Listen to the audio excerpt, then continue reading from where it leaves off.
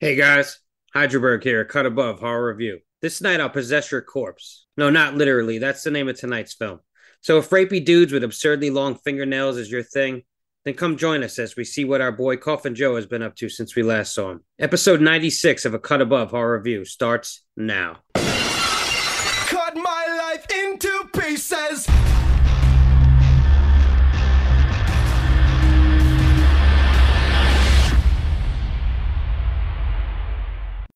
Bonne nuit, and welcome to A Cut Above Horror Review, a podcast where we review all things horror. I'm your host, Jacqueline, and tonight we'll be discussing This Night I'll Possess Your Corpse from 1967. But first, yes, I will.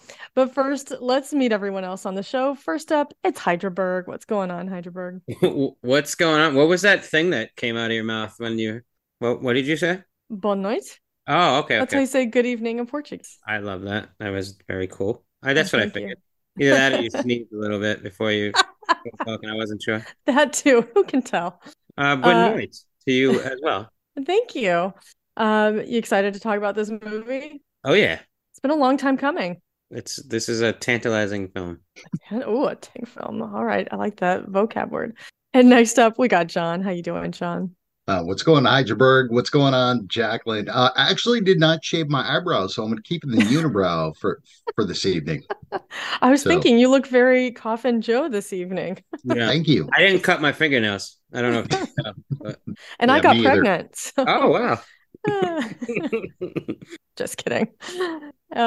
Johnny, you excited to continue our 2-year-long discussion on Coffin Joe tonight? Am I? Revisiting an old friend from our early days? I think I'll get into it, but yeah, I'm actually excited to talk about this movie. Like Cool. putting on a pair of old comfortable shoes, you know? Yes. And not And shaving going- your unibrow. And then not shaving the Walking around those shoes and raping somebody. Oh God. We've got trash bags, we got unibrows, we got everything on this show. Oh yeah. There's been a lot of unibrows in the past year, I would say. There has been. A proliferation, if you will. Has there? Yeah. A melange of A melange. unibrows. Ooh. We're feeling a little silly tonight, I think. All right. This movie was silly. I'm sorry. There was some silliness to be had. It's true, but we'll get into it. Hydraberg, I believe you wanted to make a little announcement / shout out to some friends of ours. Absolutely, yeah. I want to give a shout out to Give Me Back My Action and Horror Movies. I want to tell them congratulations on their 100th episode. Nice. They've been doing it for 100 years. Yeah, 100 years. They don't even look a day over 85. But yeah, no, Like congrats Coffin guys, Joe. on behalf of us at A Cut Above. I just want to say it's been a blast working with them on the Children of Corn Cornucopia collabo. And wish them the best in their next 100. And stay tuned because both our shows might have a team up in the near future. Yeah. Congratulations, guys. We're so excited for you and happy for you. You guys have a wonderful show, and I hope that we'll be able to collaborate a lot more in the next year. So. Yeah, they covered Demolition Man, which is a action film I quite love from when I was younger. I love that movie. Yeah, I I've seen it love that movie. A good time back in the day. The seashells, the 3 seashells. Oh yeah, I still don't know how they work. Me either. You just curse and then I you feel like got toilet Jacqueline paper, hasn't seen right? Demolition Man. I have not seen it. Oh my god. Oh, I'm you trying to gotta figure watch out it. how seashells could have anything to do with anything here. Oh, you gotta watch. Don't tell me. I'll watch it. It is a good film. well, we haven't figured it out yet. So yeah, watch it Okay. and tell All right. us if you know. Yeah, I'm sure I will be the one to figure it out upon a first 30 viewing years after. later. Yeah. That's fair. Great That's fair. cinematic minds have puzzled over it and continue to puzzle Mhm. over it. We could start our own podcast just based around the seashells. That would be very niche. Yeah. John, you have any horror news for us this week? I actually do. Have you guys seen that Dahmer monster, the Jeffrey Dahmer story on The one on did, Netflix? Yeah, Yeah. I've seen a few episodes of it. I haven't seen the whole thing. It got like 1 billion views within like the first day or Dang. first couple of days. Yeah, Wow. there was That's a a So lot. to capitalize Lot of on that, they're doing another one. It's called Monsters, the Lyle and Eric Menendez story. Oh, God. This is starting to feel a little ghoulish. I know. Yeah. Well, that's his thing. It's going to be like the Monsters show, and then it's going to be based around different serial killers, I guess. What is it, Ryan Murphy? It is Ryan Murphy. Yeah. Yeah. Yeah, I guess I just feel a little uneasy about it because Exploitative. I heard about some backlash by, the families of Dahmer's victims Mhm. saying that like it was still too focused on him and not enough on the victims, and that it was like exploitive of their tragedy, and that it was really painful for them to see this, Yeah. show built around it. It's just like a little. Yeah, Here's it's a what makes little. it worse, though, is that Eric and Lyle are both still alive in a Southern California prison, right? Mhm. So Yeah. it's like you're going to exploit that, really? My Yeah, then they God. put a spotlight on these guys and somehow draw more attention to them when they don't deserve to be really talked about. Yeah, I mean, I did see the entirety of the Dahmer one, and the beginning of it starts out a lot based around his character. A majority of it still does. I mean, but I did think they showed the victims in a decent light. For me, who's not as familiar with all the murders and stuff like that, it was interesting to see that, and I did there are a couple episodes that really were kind of heartfelt where I felt really bad for these people and their families. But I Sure. could understand I'm not attached to that. If you had someone who lost their life because of this man, like you don't want to see that as a TV show being Mhm. glorified, regardless of how they portray your loved one, you know? So it's I don't know, it's a weird Well, it's situation. not a spoiler, but Lyle and Eric Menendez really they killed their parents just because they wanted the money. I mean, it was Yeah, just like, that's not a spoiler. Like everybody knows, I Yeah. would yeah, I think. mean, like how much drama can you show? These spoiled ass rich kids just wanted their parents' money. That's all it is. Yeah, I don't I know. mean, you could take so many other freaking killers, like serial killers. You can take Ed Gein, goddamn it. That was based off of Texas Chainsaw, Psycho, whatever it was. Hmm. Yeah, But these I don't know. guys, that's ridiculous. So I I'm not going to prefer come right out and condemn this type of show. I just think it's like at best a complicated ethical issue. Yeah, it is. It is, but Like there are it's like, discussions to be had. and there's other stories to be told, not these guys. They're spoiled Yeah, I rich don't know. kids from Los Hmm. Angeles. So Hmm. I think a show like Mindhunter kind of handled this sort of topic a little bit better, but it didn't focus on one particular killer. Hmm. Or even a show like Unsolved Mysteries, where it's about the crime and the victims and not the killer. right. And Yeah. a lot of crimes were solved by people watching Unsolved Mysteries. Yeah.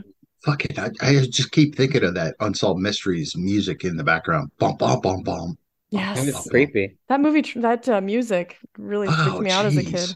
I like your idea, Jacqueline. We should do that. We should do like a movie or a documentary about the real life stuff. Hmm. Bring it back. Did Yeah. they do that though? They They did brought bring it back back Unsolved Unsolved Yeah, Mysteries they Mysteries. from did do a Netflix. reboot. Yeah. I Yeah. don't know. All right. I don't know. Joe Bob, did you guys watch it this past weekend? I caught a little bit. No, I I had didn't. seen the first movie, but I happened to catch that. Witchboard, right? Yeah, From which Oh board my did you gosh, 1986. really? It was Yeah, oh Yeah, yeah. Witchboard? Straight Chillin' guys covered that a while That back. was my first Straight Chilling episode. Oh, that's Was it right. really? Yeah. Why? I don't know. But that Are was you the first excited? one I Tony ever listened to. Katan Well, is back. yeah, hold on a second. Jacqueline, did you like that movie? Well, I haven't seen it in like 15, 20 years, so I do not know why I picked that as my first episode of Straight Chilling. It's not like I had just watched it, Right. but I don't remember it too well. I think it was just kind of like a cheapo, like a cheap kind of throwaway film, but I don't have bad memories of it. I just It's got its moments, but it is like Jacqueline said that it's cheapo sort of film. It's no witchcraft, am I right? Spoils of Heart. no. But what is? Yeah, That's true. but no, it's there's some fun moments in that film, but I don't know. It's stupid too. There's dumb moments, but Well, I you don't know guys are whether getting they're off topic intentional. here because they're doing a remake of it. Whoa, Oh, okay. Yeah, I was like, wait, what? How do I get back to the beginning here? What was John telling us about Witchboard? No, Oh, okay. So they're they're doing doing a a reboot. remake of it. They've Okay. casted it. Nobody that you would know, but yeah, they're they're remaking the movie. I guess watching it on Jill Bob. I guess it would be one of those like really bad, not really bad movies, but like one of those bad movies that if you remade it, it could be better. It could be better. Yeah. yeah, Yeah, Maybe this is an opportunity. it could yeah. be. Maybe I it's kind just of like gonna the be fact amazing. Yeah. that they're not casting anybody known. I kind of enjoy that about smaller films like that, anyway. Yeah. Right. I'll try it. So set photos have been released of the upcoming finale of Ty West trilogy, Maxine. Hmm. I'm excited about this because I finally watched Pearl, and obviously we reviewed X. Mia Goth is wow. She's a national treasure now, even though she's British. I was gonna Yeah. say she's not our Nash. She's along No, our she is nation. she We're is our adopting her. national treasure because she's all about the horror movie. She was in Yeah. the Infinity Infinity Pool, Pool. which She was good in Yeah. that. we possibly could be reviewing here in the near future. But yeah, they showed pictures of her just walking down the streets of Los Angeles, and man, I'm excited about this. It's coming out, I guess, the middle of the year. I got Okay. excited too when I saw those pictures. I bet you did. I got Pretty Woman vibes for a moment there. Yeah, A I little could see bit. that. She Yeah. looks really tall too. Is she really that tall? Like there was the actress that she was walking next to, but it just looked like she was like a foot taller than her. I don't know. Maybe she I'm does trying to look- find that picture. Oh, there it is. Could be, or she could be wearing like major platform heels or something. That's what I was thinking. Yeah. I- Somebody posted in the Slack, and I will agree with something somebody said, which is that her hair is not nearly big enough. It's the Yeah. 80s. Oh, for the That 80s? shit should be like teased to high heavens. Yeah, it should Someone be. also said she looked like Taylor Swift, and she kind of does. I could A see little that bit, too. yeah. Yeah, She's with the got hair. the like wavy bangs Yeah. thing. Yeah. But yeah, it was the woman that was next to her that reminded me of Pretty Woman a little bit. Okay. Yeah. Laura Anyway. San Giacomo. Is that who that was? I cannot believe I remembered that. Holy fuck. Wow. Yeah. Oh yeah, the That's best what it was. friend. You're right, Yep. the best Oh, friend. from Yep. Pretty Woman. Okay. Mm-hmm. Getting Yep. my movies crossed here. She's hot, by the way. Yeah. Mhm. Well, cool. Not Julia Yeah. Roberts. She looks like a horse, but Oh my God. the other woman. Rude. How dare you? What? Julia Roberts? False. She's a very attractive Rude horse. and Fuck, false. no, she's not. Jonathan. What? That is That's just- a hot She take actually that read a Julia mean Roberts is tweet. not hot. that is a hot take. I think she's attractive, but Oh my! she's very attractive, especially in No, in she's Pretty Woman. not. Yeah. I was different mainly opinion. surprised with the harshness, like the sudden harshness. Yeah, he was just Julia like, she's Roberts is ugly. not that attractive. Well, that's one thing, but to just be like, she looks like a horse. Like, Well, that's been goddamn. said She does before. though. It's so there was a mean tweets on like Jimmy Kimmel, where Oh. and that was one of them, and she read it. I didn't see And that it one, was but like, again, Julia Julia Roberts Roberts is is not that attractive. Wow, I'm Yeah. surprised. Okay, like, hey, everybody has their own taste. I'm just surprised. I wasn't expecting that. Okay, I personally Sorry. disagree, but it's okay. I didn't mean to get controversial on this freaking podcast. she's a thoroughbred. I don't know what John you're got talking about. canceled because he doesn't think Julia Roberts is hot. Oh my Damn. God. Oh my gosh. That is kind of a hot take in my opinion. I think I've most heard people I've think heard she's that before, though. I That's think fine. most Okay. people think she's at least like attractive, maybe not like super hot, but She's not though. I think Oh, she's a good wow. actress. I don't know. She what was that one where she was a lawyer, like a single mom? Erin Brockovich. Yeah, she looked really good in that too. No, Yeah. that was a good movie, but it's just All right. I liked her in Ocean's 12. I thought she was beautiful and Pretty Woman. Yeah, definitely. okay. I don't know. Sorry. I don't know. That's all I the don't news know we where to got. go. You know, horses are beautiful creatures, by the way, John. So They're Just to majestic say. for sure, but Yeah. she's not majestic. She's just She has not a that certain- attractive. She has a certain equine beauty. yeah, there you go. She's not Rob Zombie's wife. What's her Oh, name? damn, you got it. Wow. There we go. Was this all just a ploy for you to say Rob Zombie? Because that was genius. No, not at all. I'm not. He just- I, He just made up this whole diatribe to say that. I actually just thought of it because you guys are like attacking me because it's a hot take of Julia Roberts is not. I do not mean to attack you. I was just surprised. That's all. Anyway, You know Anyway, who's hot? who? Michelle Yeoh. Well, yeah. is that your next She news? is gorgeous. I think these are just musings by John. They are. I'm like staring off just thinking about Hot her right takes now. by John. Is there a poster of her on the wall that you're looking at right now? No, That's what it looked like. I'm fantasizing about her. He's got a poster of Michelle Yeoh on his wall. Yeah, riding Julia Roberts. Wow. It's a Oh my God. Jeez, riding Julia. He helped me with that. Thank you, Heidelberg. I appreciate that. Yeah, Julia, yes, if you're listening, and I know you are, we're the sorry. opinions of one do not represent the opinions of all. Well, that would be two now. They're not the so- official opinion. I didn't say Cut she above. looked. So the opinions of two do I went not along with officially you. represent this show. So Oh Lord. sorry, Well, Jacqueline. y'all want to talk about some Coffin Joe here, or should we just Yes, keep talking yes, about sorry. horses? Sorry. It's okay. So Jacqueline, it's your pick, I right? guess we have to decide if this movie fucks or sucks. So Jacqueline, this is your pick this week. Does this movie fuck or suck? Well, before I Yeah, why'd you pick it? pontificate before I pontificate on its fuckage or suckage, I will explain myself here. This movie was my pick, as once again, I'm sure everyone could tell. Our very second episode that we ever recorded, not our second episode released, the second episode we ever recorded was the first part of the Coffin Joe trilogy, which is a Brazilian horror film trilogy. So that we covered the first one almost exactly 2 years ago. So that was my very first pick, since we started rotating picks from the very first episode. I don't know why that was my first pick. I just kind of felt like it. And I was surprised at the time that you guys reacted so positively to that movie because it's really old. The first part was from 1963. It's in black and white. The picture quality is not great at all. You kind of had to watch it on this like random website, and it has a certain kind of old, pastiche and unprofessional sort of quality to it. So, but you guys responded, I think, with a net positive kind of reaction. And so I thought, well, okay, I'm surprised how much they kind of accepted it. So I thought, well, sometime down the road, I'll pick the second one and we'll continue the trilogy. And I was just thinking about it recently and realized that 2 years had gone by. And I thought, well, I think it's about time for us to get back to this here trilogy and revisit. Yeah, we covered it in April. Yeah. I thought it was time to revisit old Coffin Joe. So here we are with This Night I'll Possess Your Corpse. So does it fuck or does it suck? There is some problematic sexual activity in this fuck, but I still say that overall I think this movie fucks. John, what do you think? Coffin Joe 2 Electric Boogaloo. Let's see here.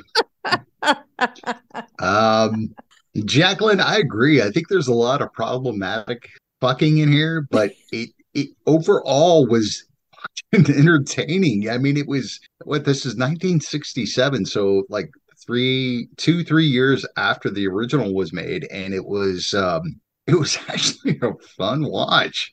I actually enjoyed myself throughout the movie, and it was like, and I guess if I'm putting it in fucking terms, it's like, oh yeah, that was fun. Oh wait, this kind of sucked, but oh wait, this is fun. It was like that off and on, like really enjoyable fuck, but kind of goes off the rails a little bit.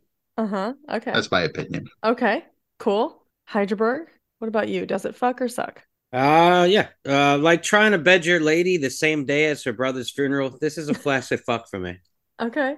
Or frigid. I don't know which one's which. Flaccid it's a little bit over. Yeah. Yeah. Frigid is like neutral, like it doesn't fuck and it doesn't suck. But it's not. It's got issues. Okay. As does Coffin Joe himself. He's got some. Yeah. John, you want to hit us with a spoiler warning so we can get into it? Sure. We are going to be talking about This Night I'll Possess Your Corpse from 1967 in its entirety. If you have not seen this movie, pause the podcast, go watch it on YouTube, which I think we all watched it. Yeah.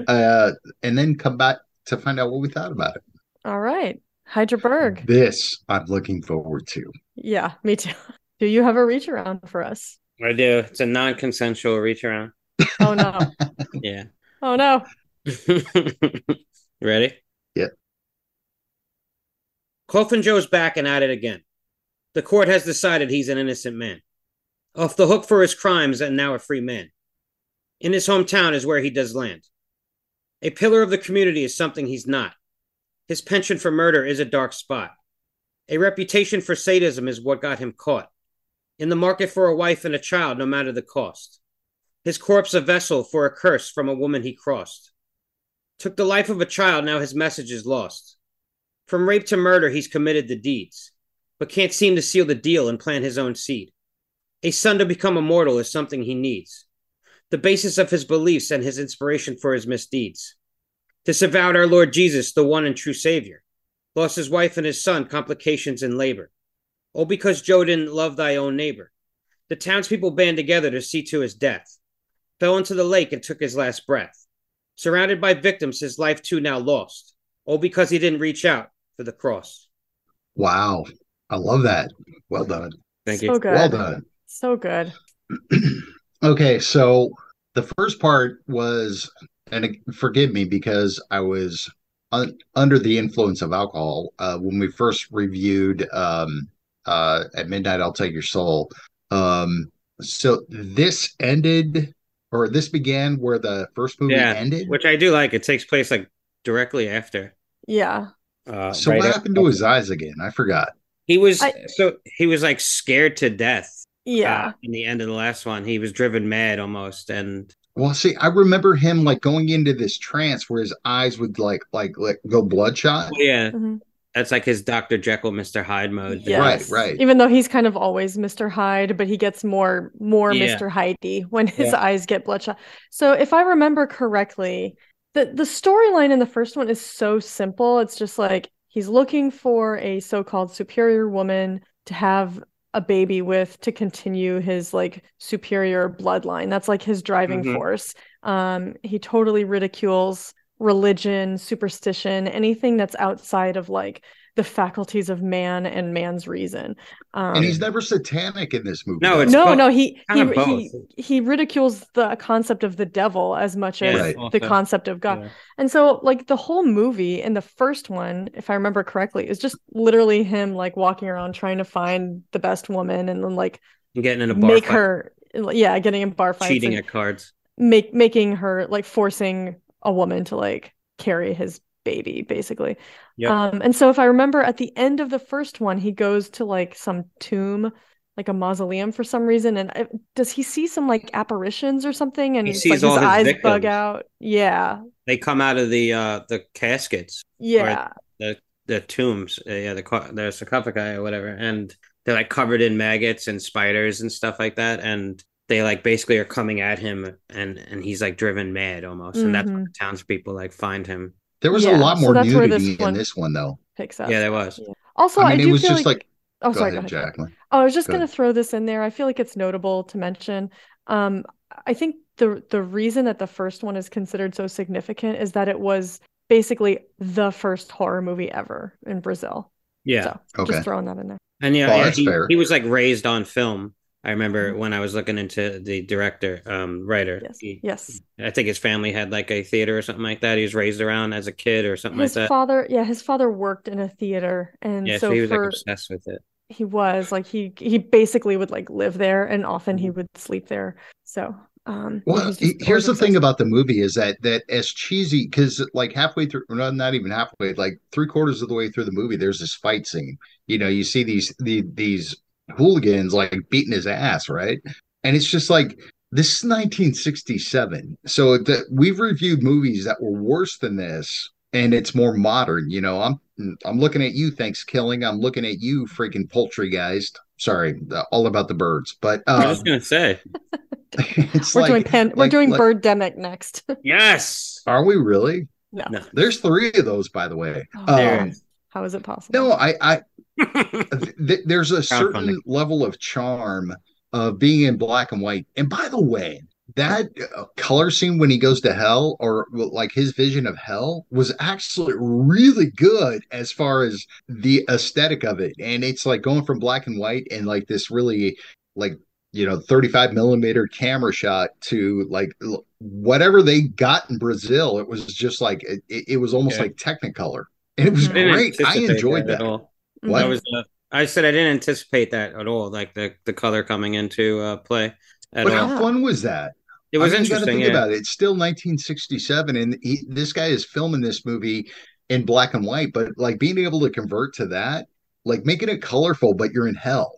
Yeah. Yeah. It was I like mean, it was stupid. it's very like acting Wizard because- of Oz, Yeah. it's very Wizard of Oz, or even Very, The Corpse yeah. Bride, if you guys ever saw The Corpse Yeah. Bride, where like his real life is very dull and humdrum and everything's in black and white and shades of gray. Sure. But then when he goes down into the underworld, that's where everything is like vibrant and colorful. I kind of liked the Mhm. representation for the underworld and how like everybody was kind of like groaning in pain, but it was sort of almost like to the rhythm of like the music a little bit. Like they were like Yeah. stabbed, like, oh, Yeah. oh. Is it just gee. me? Mm. Like it was like full of these like tortured moans of like Mhm. miserable souls. But okay, maybe it's just me. It sounded like These people pictures. But was fucking. it- That's was what it it like a sounded little- like. I mean, it was like I had to turn down the volume on my freaking laptop because it was like, oh. Well, I was gonna oh, say, God. is it just me, or did I detect like just a touch of eroticism? in Yes, this? That makes That's sense what I based thought, on the Jacqueline. character. It was almost like people were fucking Yeah, it and makes having sense. a great time. Or it's honestly. almost like there was a little hint of like ecstasy in the suffering and agony in a Yeah. way. Yeah. Okay, And I'm glad actually, it wasn't just me. I was like, oh No. fuck, am I they were like sick? whipping people and There were like breasts like protruding through walls, and people were like smacking them with like cat o' nine tails, and I was like, yeah, oh my. there's a little bit of an S&M sort of vibe there. If So we did you feel like Jacqueline, let me ask you, because you've got the kiddos around there, did you have to turn it down because you're like, ooh, I'm watching something kind of naughty, but it's Oh not. no, I never watch anything while they're awake anymore. Okay. Like they go to sleep. And I was watching on my laptop anyway, so it's not a loud thing, but Well, so was I, but I had it yeah. turned up because I kind of want to get the vibe of the movie. And then that part came on and I went, I feel kind of naughty. Am I watching Pornhub right now? Yeah, so the thing about the hell sequence, we can just like jump to it and talk about it if you Sure, guys want. sure. I think visually, yeah, it was really vivid being yeah, like it was just such an unexpected thing for it to switch from black and white into color. And I mean, what was that, like 2/3 of the way through the movie, I think? Yep. I like how it's Um, introduced though, with like that darkened, blackened corpse that comes to him Yes. yes. Yeah. and Well, then to drags him me, there to the y- cemetery. that was so cool. And at Yeah. first, I think that figure was the most effective at the very begin, like the when you first see it appear, because it comes to his bedroom after he's turned out the light and gone to sleep. And so the room that he's in is very dark. And so the figure really does, to me, look like a shadow, like Mhm. almost like a shadow come to life and Yeah, it that does. like is moving on its own. When it comes out into the graveyard, there's more light Yeah. in that scene, and so you can see that it's a costume, like you can see the like the sort of cut of the fabric and stuff on the suit that he's wearing or whatever, um but when it's in the dark bedroom it plays a lot better. It looks like a shadow that's It like does. dragging Let me him ask out you of something, bed. Jacqueline. Is that the actor that played Coffin Joe, did he Yes. look more disheveled to you in that? Like it was almost like a During that post-production scene, yeah. shot, or like afterwards it was shot after? Because like his beard was not as manicured as it was throughout the movie. That might have been the point too, because it was a dream. And Mm-hmm. also he was sleeping, so like when we see him during the day, he's always put together, right? Because he's out and about and Right. Mm-hmm. combed his beard or whatever. Who Well, knows? no. It was just more of like Oh, yeah, the it stubble was and very stuff. trimmed up, but Yeah. then it was just like it was almost like he hadn't shaved for, a few months, where it grew out on the other parts of his face. To be They honest might with have you, done I that didn't really specifically. notice that. I was just kind of so absorbed in what was happening in this scene because I thought it was a really like grotesque scene in a really good way. I was I like liked very how the hands entranced came with it. out and like tormented him, and then like when he fell, they pulled him in, and I like the effect of him being pulled into the dirt. Like I thought it was pretty cool for an older So the film. idea of the devil was him, right? Yes. So yeah, and he looked That almost was like him. Caesar, sort of Like what? like Caesar, Yeah, it looked like right? kind of a Roman Roman, garb. yeah, he had like Mhm, that crown on, whatever you call it, mhm, from Roman times, like Caesar mhm. had. Yeah, and that was like kind of like the devil. And if I'm not mistaken, I'm not positive, but is this after he conceived his baby? I Let me can't check remember my No, note. time Let me I wise. don't check think my so. notes. Hold on, because I I wrote a can't remember if he was lot visited before or after of notes. he had the baby. It's after they have sex. Okay. And then he wakes up and it's a dream. And so after the dream, they've already had sex by that point, but Yeah. after the dream is when she announces to him that she's pregnant. Okay. Okay. So it's So kind of interesting time wise that it comes to him after he's that is conceived. interesting. Like Yeah. like the devil came to visit him, possibly Mhm. take his baby from him, maybe. I kind of love the fear factor of this, like with the spiders and the snakes. That was pretty awesome It's because always the way it was practical. used was like really effective. Jacqueline hates the spiders. Do you? So I could tolerate that though. Yeah, spiders don't get me as bad as roaches do. And spoiler alert, but I read in an interview with Jose Mojica Marins, who plays Coffin Joe and Mhm. is like created this whole thing, that Mhm. in the third part of the trilogy, there's a scene with like zillions of roaches. Mm. So if and when Mm. we cover that, I'm just gonna need you guys to watch it first and give me a timestamp so I can fast forward that Oh, scene. come on. You gotta watch You got to it. watch If it. I watch that, I don't know if I will like sleep. I watched chicken tits happen for That's you. not You can watch it. scary. Yeah, it's scary. No, it's Still not. dream. Me and John still have nightmares about it. Absolutely. I But agree yeah, with Hyderberg. I think real Stephen and quick. Leo have nice dreams about it. Yeah, I bet they do. Um, so the health scene I do think is really well done. And John, maybe he's disheveled looking more because of like it's a dream, but also because he's in hell now. So like Right. maybe he actually did grow his beard out a little bit and they filmed it later so that he looks a lot different than what we normally see him as to just show He'll like look how he's not in his element and he's just so right. aghast of what's going on. He's like, oh my God, like where am I? That well, then that gives it a certain level of brilliance because he was very disheveled. I mean, and he looks skinny, he looks small, Yeah. Hmm. I do and think the you know, presentation of this film and the first film are like he's really good at that. Those right. elements. Well, and that's the thing is like he comes off very confident, like when it's in Yeah. black and white, but when he's in that Yep. hellscape, is that he's very frail. He's just Yeah. he's like a pussy, you know. He's just like, He's scared. what's Yeah. going on here? Even Which though I he's think all of us would be if we were in hell. But I mean, the yeah. thing is it comes off so Pathetic. believable. Maybe Well, yeah, Well, I because think it's a little more complicated than that. Sorry, go ahead, Hydra. no, go might ahead. be. Well, I think it's a little more complicated than that when he's in hell, when he's in hell and also when he's being pursued by the mob at the end. Like there are moments when he does show fear, like he is reacting, with surprise or fear or something like to something bad that is happening to him, or like when he kind of sees the apparition of the pregnant woman that he murdered, he's like, Yeah, but when he then comes face to face with his eventually, own doing, like the thing yeah, that he's done to people, and he sees their ghosts or their bodies, like it bothers him. yeah, his tough like facade does weaken somewhat, but I will say eventually he always seems to gather himself and come back to his Yeah. defiance. So Mhm. even in hell, at first he's like, oh no, oh no, oh, I'm in hell, blah. And he's like kind of freaking out, but then by the end of it he's like, no, this is not real, I am invincible. Like Yeah, he's he always defiant comes when he back. sees the devil. Yeah, And maybe it was because it was a faster scene or not as long of a scene that you see that throughout the movie. And I agree with you, Jacqueline, that he does come down to earth for a bit and then comes back up. But like to me, in that hell sequence, he was, just a slave to hell, I guess. Yeah. Sorry about the wording, but I mean, it was just like he was so scared and like everybody else down there. And by the Mhm. way, those poking scenes were hilarious. They were good. I like that they just Ah! ignored him.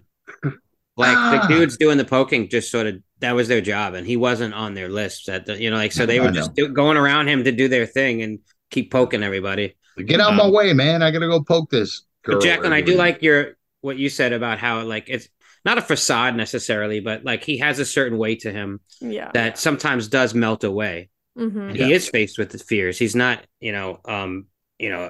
totally just, the toughest guy ever. Like Well, there's you see moments that where at the he's end too. humanized. Yeah, in the end, you definitely see it too when he comes to grips of what's going on. And Right. those bodies that come out of the water are his victims that he put into the lake, as far as I took it. Like it's like a swampy area, but I think it's Mhm. supposed to be the bodies from the women Yes. resurfacing. Yeah. Well, you see that at the beginning of the movie, like But- good old Igor is throwing shit into the water. So Yeah, he throws the women, which I Well, thought and it was could be also the bodies of the like thugs who were trying to ambush him, and he kind of like led them through the swamp, True. and they just like fell in. It could be Yeah. any number. It could be any number of victims. Is the point? no continuity Um, there. You don't But know. yeah, so that's his kind of main personality trait that he brags about, or one of his main personality traits that he brags about is that like, oh, I'm a superior man because I'm ruled by my intellect and instinct. I'm not burdened with weak human feelings. Which You is know, weird though, that's because a he sign talked of about weakness. egotism and stuff, but he is an egomaniac. So it's like kind of odd. Like because he has like, I think he has a really interesting take on childhood when he speaks Mhm. on like how special it is and children being Mhm. like perfection in his eyes and how adults lose sight of that as they become Yes. because of egoism. And like he believes man doesn't quite understand the immortality of blood, of how passing your bloodline is your way of becoming immortal. And Well, so so I Joe, think, yeah. he's still fascinated by having a child. Like that's the most fascinating thing to him. Yes. Well, and I think the key point there is like that's his obsession Mhm. as a counterpoint to most other people's belief in religion. Yeah. Like most people believe in an afterlife and a soul that exists. Well, I don't know about nowadays, most people, but in Brazil, that I think is a primarily Catholic, society. And so most people in that society would believe in the existence of a soul that is separate from the earthly flesh, and so people believe in heaven, they believe in hell, and that dictates their actions. And it's like this belief in religion that he completely scorns. Yeah, he And believes thinks it's death like a is weak, it, right? yeah. And he So the thinks only it's way to like stay a immortal. weakness of mind to Yeah. believe in religion or superstition or anything that you can't like reason away, Mhm. And I also find it's interesting that like he's so quick to like push away religion and Catholicism. But the image of Jesus Christ on the cross, like he's the son of God, he's immortal, right? It's kind of a lot. There's a lot of the same threads as what he believes in. The blood of Christ, like the blood of him being immortalized when he passes it on, and the son being the sign of immortality, which is the son of God, like Right. Jesus Christ. So it's like interesting, and then it comes into play later when he won't take the cross from the priest. He offers him the cross to save himself, and he won't take it. And then as he's finally sinking down, it sounds to me like he wants to take it, but he can't anymore. Yeah. He's regretted not taking it, and now he's sinking to his death. And he even says like it's the sign of the I forget exactly what he says, the sign of the cross or whatever. And that's the final image too, is like lit up in the water is like the sign of a cross when the final credits come on, when it says Fim Salute, if you will. I also do like the beginning credits is so erratic. Yes, that's the perfect word. Yeah, they're just crazy. I just find it odd that the court like absolved him of anything when like clearly he was guilty by the end of the last movie. I mean, he was surrounded by his victims, the corpses, and he was driven mad. And then they're just like, nope, there's not enough evidence. But was that in his mind though? Yeah, maybe you're right. I don't know. I don't think anything supernatural was really happening. Because it looks like they fix his eyes, right? In this one, yeah, so they reveal him, and he's still mad when they do. I actually love that laugh he did. Yeah, like his eyes are revealed and they're normal, and it's just like he starts laughing, and that was great to me, like a maniac. The number one thing in this film that is constantly done well is the character of Coffin Joe. Like this guy's created this character, and he almost never breaks character. It's always he's always on point and hitting his mark. I know he's the part writer and the director too, so that comes into play. But I just always think he's just so maniacal and like ha ha ha, like almost all the time. And just the way it's like it could be seen as cheesy or overdone, but it just works. There's like a fine line. I feel like he kind of threads that needle and just walks that fine line in this, where it doesn't go too far into either. I don't know. It's not overly done all the time. It's just overly done enough for me. Yeah.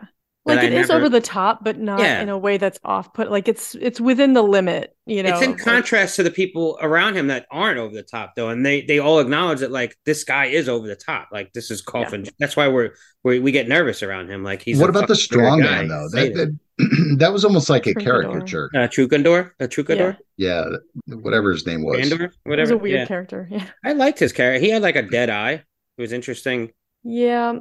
I gotta say, I got kind of bored with the police subplot. I mean, I guess it's necessary. Like, you can't really have a person running around doing things like this and not have, somebody investigating this. Right. But I just didn't feel like it really propelled anything forward so much. They used Coffin Joe as like a consultant. Like throughout the movie, it was just like, okay, so this is what I think. Yeah, like I said in my reach-around, he's not a pillar of the community, but he sort of is in a weird way. Like he's the Undertaker. All of a sudden, he became one. It was like, what? Really? I did like his eyebrow movements, though. He kept doing the people's eyebrow. Oh yeah, and so he did the weird eye thing, but it only happened like twice in this film. It happened a lot more in the first film. It happens when he fights the tough guy the first time. Yeah. When the colonel's daughter gets into town, and that's right. Yep. He's smitten from him. He grabs the cane. He looks at the cane, and his eye just gets all bloodshot and wider, and his eyebrow goes up. He's basically got the people's eyebrow, like The Rock, and then like he just, he smells what The Rock's cooking, and then he fucking lays the smackers down on the strong guy. Yeah, but it's funny. He like puts. If you smell what the Joe is cooking. Yeah, Coffin Joe. Crawfish. I feel like he would be cooking for some reason. I don't know why. Some crawdads. Okay. Yeah, but like he puts the cane around his neck and then just like swings him around and throws it and kicks him into a puddle. Like, Yeah. and that's Well, basically it. it Like was like that's the same extent. fight, like towards the end of the movie, where like you had the posse of like dudes, like 5 dudes that were just like beating his ass. What does he Which, do? by He the way, takes like looked pretty. razor things from his collar or something like that. Where did he get those from? And he put them on his shoes. Maybe they were in his Yeah, pockets. I couldn't quite I tell don't know. where It's they weird. came I couldn't tell from. because that was pretty awesome. the editing in this film is a little wonky. There's Yeah. moments where it just doesn't connect well. It doesn't. The scenes don't connect. They don't gel sometimes. I did like the cut look on his face. It almost looked like like a demonic symbol that was on his face after he Like got his ass Manson-y beat. kind of, Yeah. Huh? like a little Manson-esque. Yeah, I Yeah, can see that. well, not really Manson, but it was just like, yeah, it was some sort of symbol that the blood had formed. It was just like, well, that looks demonic. That was pretty rad. And like early on, when he gets into town, he makes that speech to the townspeople. He's like, I'm as innocent or as guilty as any of you, basically like you don't know either way. You can't condemn me.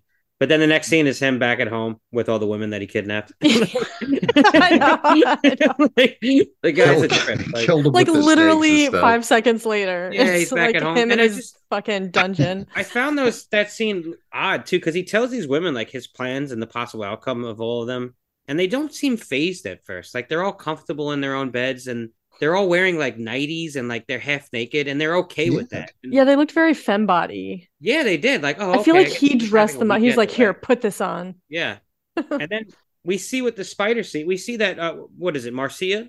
Mm-hmm. Marcia sort of in like she kind of digs his vibe. Right. And then with the spider scene, we see that like she's the only one who didn't get grossed out at all by it. She actually helped put some of them back in the box with the. Well, Bruno. I like later We don't in talk that about Bruno, scene though. though. Yeah, later in that scene, he actually tells her it's like he's like, you showed bravery. I'm gonna let you go. And she said, well, I could go tell the cops. Well, you're in love with me, so you're not gonna do that. And And that's she the never reason does. he's not into her though, because the love that she has in his eye. Her eyes. Right, exactly right. But I mean, the thing is that it was kind of explained away of why she did what she did. Well, she wanted to save the girls, and she was not comfortable with trying to. Was him he to trying to love have her. sex with her and then got Yeah, stopped, while or the did he girls girls were actually being have sex stung with by, her? I mean, Yes. bitten by. She was venom. like, "I'm not into this. Oh, okay, This is okay. too." She's like, "This is too cruel. much. I can't stand it." Yeah. Okay. And even though she's into him, and then he sees that, and he's sort of like he's into her enough that he lets her live, and she's loyal enough that she never rats him out ever. Yeah, well, no, she does actually. Does she?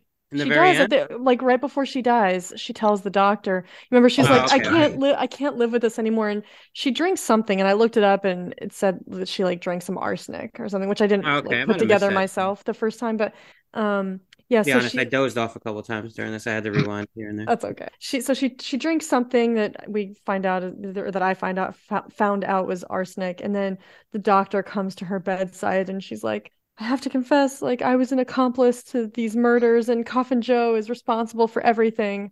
That's Okay. right. That's I right. like So she I like does the tell. night that they're all sleeping.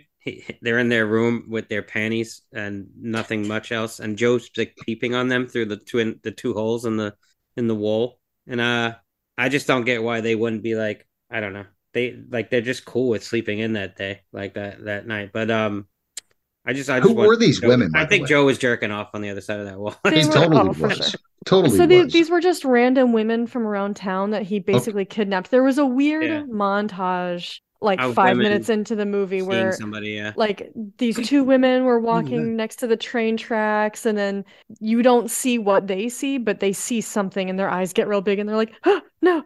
And then there's another where one of the women, she's just like standing there, and a hand claps over her mouth and like Mhm. pulls her Yeah, away. and they're all being There's kidnapped. like 3 or 4 of those, and it adds up to 6 different women. And at first I was like, what the fuck is going, like, are we supposed to know who this woman is? Is this the same woman that we just saw in the last shot, or what? Yeah. And then like 5 minutes later, you see that these are all women that he's kidnapped. That's to, what I like, mean too, where the choose editing from. a little wonky. Yeah, they there was could have some, like bridged those scenes together a little bit better, so some connective tissue, so we knew what was going on a little bit better. Yeah. I've got the gist of it though. How about the Igor character? He was pretty dope. Bruno. Yeah, he's all right. We don't talk about Bruno. Wait, We don't talk about I just love Bruno. too, like just Don't- back to the peeping cute. scene where like he unleashes the fucking creepy crawlies, and like they're crawling on their breasts and their buttocks, and I'm sure he's just like getting off on that. Like that's like his thing. That's his vibe. Like half naked women with bugs on them. I gotta Stamp your say, finger, stamp your neck. That's what he Marcia does. Marcia as was much- very gorgeous, by the way. yeah. Well, and all of them were pretty like They were- yeah, they were- bodacious. Yeah, but Marcia Um, especially just stood out. she was She's no gorgeous. Julia Roberts, right? Oh my god, get off of it, John. You're beating a dead horse. Please, let's go. My God, Heidelberg. Thank you, I just don't even know. I actually thought that as much as I don't really care for spiders, I don't have the same level of hatred as I do for roaches, but I don't love spiders. Yeah, not my favorite thing. Nonetheless, I thought Did that it give you the willies like when you saw it? a little bit, but not too bad. I mean, I didn't feel the need to like You did avert my text me a eyes. picture of it, and you were like, "Fuck this." I mean, it was fucked up. Like, so I Yeah. don't want them on me. Yeah, So Right. like, and it was hard for me not to imagine what that would feel like to have all those it little was a legs. cool like- scene though. Yeah, so that's what I'm saying is like I Yeah, but actually, as much as tarantulas I don't bite. right, yeah, so like they can't kill you. So my thing with bugs is not like a fear that they're going to like harm me in some way. It's just total revulsion at their existence. Like Oh, I don't want it touching me. I don't, and like for a roach, I don't even want to see it. Like I don't even want to know it exists. Once they were released under the door too, I'm like, "Oh, this must be a test. One of the first tests he's gonna put those through." Heidelberg, we got to pick Creep Show. Ugh, I don't know. As fun as that would be, I feel like Jacqueline would really hate it. Or She would just mute and refuse leave to the watch room. it. I would Yeah. just like, She'd kind of do abstain something from else doing for a that couple one. minutes. I'm near the telling you, end. she's gonna bang into work that day. She's gonna be like, "Guys, I just something came up. I can't make this episode." No, I will just suddenly get real quiet talking about the last, segment. But yeah, back to the tarantulas. So I was just gonna say that as much as I don't care for spiders, I actually thought that was a really cool scene. Yeah, so I thought that like the lighting was so good there. It was like dark enough that you can tell it's nighttime, but it was light enough that there were these beautiful shadows being cast everywhere.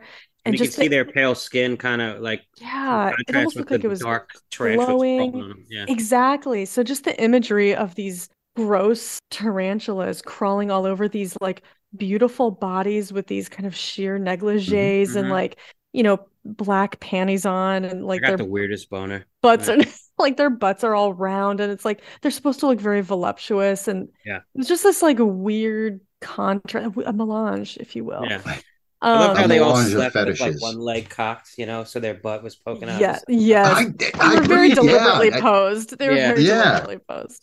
But yeah, like I mean, they were pretty bodacious. They were kind of They like, were. Brazilian fembots, kind of. Oh, But yeah. It's my it was. type of I thought that was a lovely and striking and grotesque scene. I thought it was one of the most memorable parts of the whole movie. I agree, Jacqueline. I thought that it was a beautifully shot scene. I mean, it would like just like you said, the lighting and just Mhm. like the camera shots of like the spider going up a woman's leg, Mhm. towards her hoo-ha. private parts or whatever. And it was just like it actually was really nicely shot. For 1967, it was great. Well, and I also think this is something just in general that is interesting, like an interesting facet of horror, is that, horror is very much about the grotesque and the gory and the disturbing and the repulsive, right? But I feel like horror movies in particular also really like to bring in like great amounts of beauty, whether it's like beautiful women. More often than not, I would say that's Yeah. like the most common way of like inserting beauty into a horror story. But also like some movies have like beautiful landscapes or whatever. And it's a nice juxtaposition. Of course, most commonly it's like beautiful women, but also with like monsters and gore and stuff. And there's something about that combination that is so I don't even know what to say about it, but like so human, is like the duality of like the grotesque and the gorgeous that Right. is It's like very appealing. like, you go back to like King Kong, and like he's a Mhm. monster, but he's attracted to the beautiful woman. You know what I mean? Mhm, Right. mhm. You take her. Yeah, the sacred and the profane. Yeah. It's a Yeah, lovely kind of melding of extremes, I guess. Yeah. I didn't think the acting was bad. I mean, it was just like the circumstances were stupid just because they're all sitting there for some odd reason. But like when he dumps the acid on that woman's face, which was a semi decent practical effect, Yeah. and these women just like reacted exactly how you would react. Why are they in this circumstance? But like So when they saw that, it was just like, holy fuck, what's going on here? I so thought that it was was the good. woman. That was the woman that Bruno picked out, right? He gave Bruno a woman to pick Did out. yeah, He carried and her off, but yeah, then he quickly snapped her came He neck, back. right? accidentally Lennied her. Yeah, exactly. Like he squeezed her neck was She's too a good, touched by good the neck, and person. so Bruno comes back with her, and she's dead. And then Yeah, like so Coffin Joe kind of uses her as a like to show the other women like I don't really care for you guys. He ends up slapping one of them around at that moment too because they're like hysterical. he Mhm. does. But then I kind of got the gist like maybe he scarred her just because if you look, they cut to Bruno and that's where his face is kind of scarred too in the same cheek. Mm. So I wasn't sure. That was very well shot, by the way, Yeah, because it looked he's almost sort of like, exactly well, the this is same. your Uriah girl, Hedgeberg. Bruno, It but looked he's almost scarred. exactly the same, like the Mhm. bubbles Yeah, and stuff like that, or the boils, whatever. yeah, it was like a time Interesting. lapse almost or something of I do think this film for being such a low budgeted film and being sort of like a DIY sort of project it looks like they do a really good job with some of these effects. I noticed that in the first film too. That was one of the highlights of the first film. I thought they're dated, but I'm still pretty impressed by it. Like we said with the bugs and stuff like that. Like those are easy things to do in films like this because you can easily get those and they're real and there's that realistic quality to them. So you put them on a girl and automatically you're like, oh shit, that's scary. Or they put some maggots like all the Italian zombie films like do that with maggots on They love top their of the mask. maggots. They love it, and it just They gives do. it that real world quality where you're just like, fuck, oh, that's getting gross. So Yeah. I think this movie does a good job with some of that. It's almost like there's a little bit less of it. This movie is more about the characters, it seems, and about Joe's like journey than like you said. The first one was a simpler plot. It was also only about an hour and a half. Yeah. The third film, Yeah, I this saw was like about an hour and 45. yeah, this one's almost 2 hours, and that was one of my issues Yeah. with it. It kind of dragged a little bit. I It agree. did. I think agree there's with that. scenes that could have been cut shorter or just cut out in general. I think this Right. could have been 20 minutes shorter. Yeah, because I thought the first film hit a nice pacing, and the film got to like a good spot by the end where I was just like, Yeah, kind of a sweet spot. I agree with you, Heidelberg. But there was also a scene in this movie where it's like he saves a child from a motorcycle running over him. Was that ever explored, or is it just because he well, it wanted was to have just a when he got son? back into town. Well, he values children's lives over adults. He said, Yeah. No, I understand that, but I mean the thing is that it was never explored again I think because the It's just a point was random just bit. to illustrate something about his character that like, Yeah. okay, okay, that's the fair. one thing he cares about is children, and he Because was it was like right after his pissed at rant that about guy. how like children are the future and they're sacred and like passing your Teach them blood. well and let them lead the way, right? Exactly. Yeah. Exactly. That was good, John. That was a Whitney Houston song. Yeah, I know. It was We Are the World. Yeah. Well, Um, Jacqueline's looking at us like, what the fuck are you guys talking about? No, I was thinking about something. Teach them well and let them lead the way. Show them all the beauty Do they possess inside? The musical Anyway. stylings of John. Yeah, Quiet Storm. That's the music break right there. Yeah, The music montage, if you will. The melange. doggy style on a Sunday morning. But yeah, no, because he gives that little diatribe about how that man doesn't understand the immortality of blood and everything, and that's when he saves the kid. He sees the motorcyclist coming, James Dean, the Brazilian James Dean, coming down the. What was the point of the music thing? Like the little recorder thing that he had? Oh, I don't know. Did that put people in a trance or something? What was the point of that? No, Oh. he did it to kind of put the child at ease, but he actually listened to it as the dudes were sinking in the swamp. Yeah, At he the- listened as towards they the were end. dying. Yeah. I So he almost kind of wonder if it listened was to it. like trying to prevent any feelings of guilt or like Oh yeah, distract him from it in a way.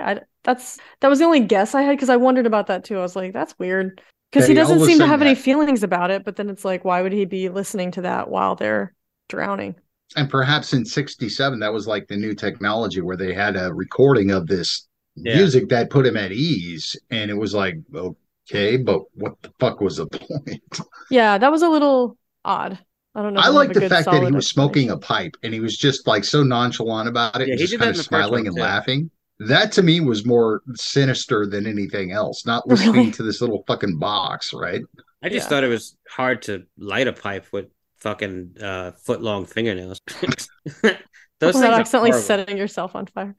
Those fingernails are really bad. And also, to touch back on something that John mentioned, I'm pretty sure that Joe might be the first cinematic evil unibrow that a precursor, if you will, to Lou from Prom Night. Yes. Yeah. Maybe that should be our mission over the next year, is to try to find an earlier instance of a cinematic unibrow.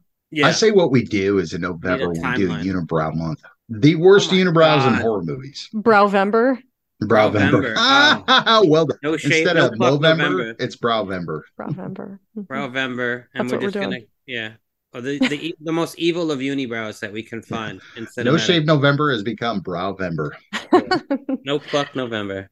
Now, also known as Browvember. I like that. So Heidelberg, you were mentioning earlier about kind of you were making a little bit of a comparison between this movie and the first one. I think that the basic plot is more or less the same. Yeah, it is. Honestly, as the first movie, he's still just on a quest trying to find the perfect woman to breed with, basically. And the ways that I think it's different are that I think in terms of like the grotesqueness of the encounters that he has, I think it kind of ups the ante a little bit, and that hell sequence is really kind of like off the charts. But I would also say that this movie is maybe a little bit more psychological, like about the interior of Joe. About like, I think it explores a little bit the one soft spot that he has, which is for children. And I think it explores some feelings of guilt that haunt him.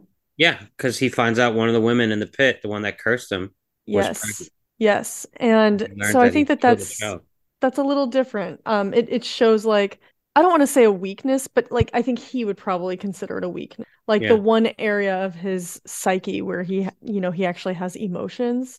And tough because that's also what gives him his power too. Like in his mind, that's his driving force. So it's and so like I think he wants to like tamp down that side of himself as much as he can. But not even just the guilt over his misdeeds, but there are moments where he has real fear, which is very against his whole like persona that he's created and the boasts that he makes about his superiority. Like when he's in hell and he has that feeling of fear, and when he comes out of the dream, of course the hell sequence we find out is a dream. He wakes up from it and he's very shaken by it, and she's like, what is it? And he has to like sort of calm himself down and convince himself that he's like, hell isn't real, it doesn't exist. I saw it, but it doesn't exist. I'm a man. I'm still the man.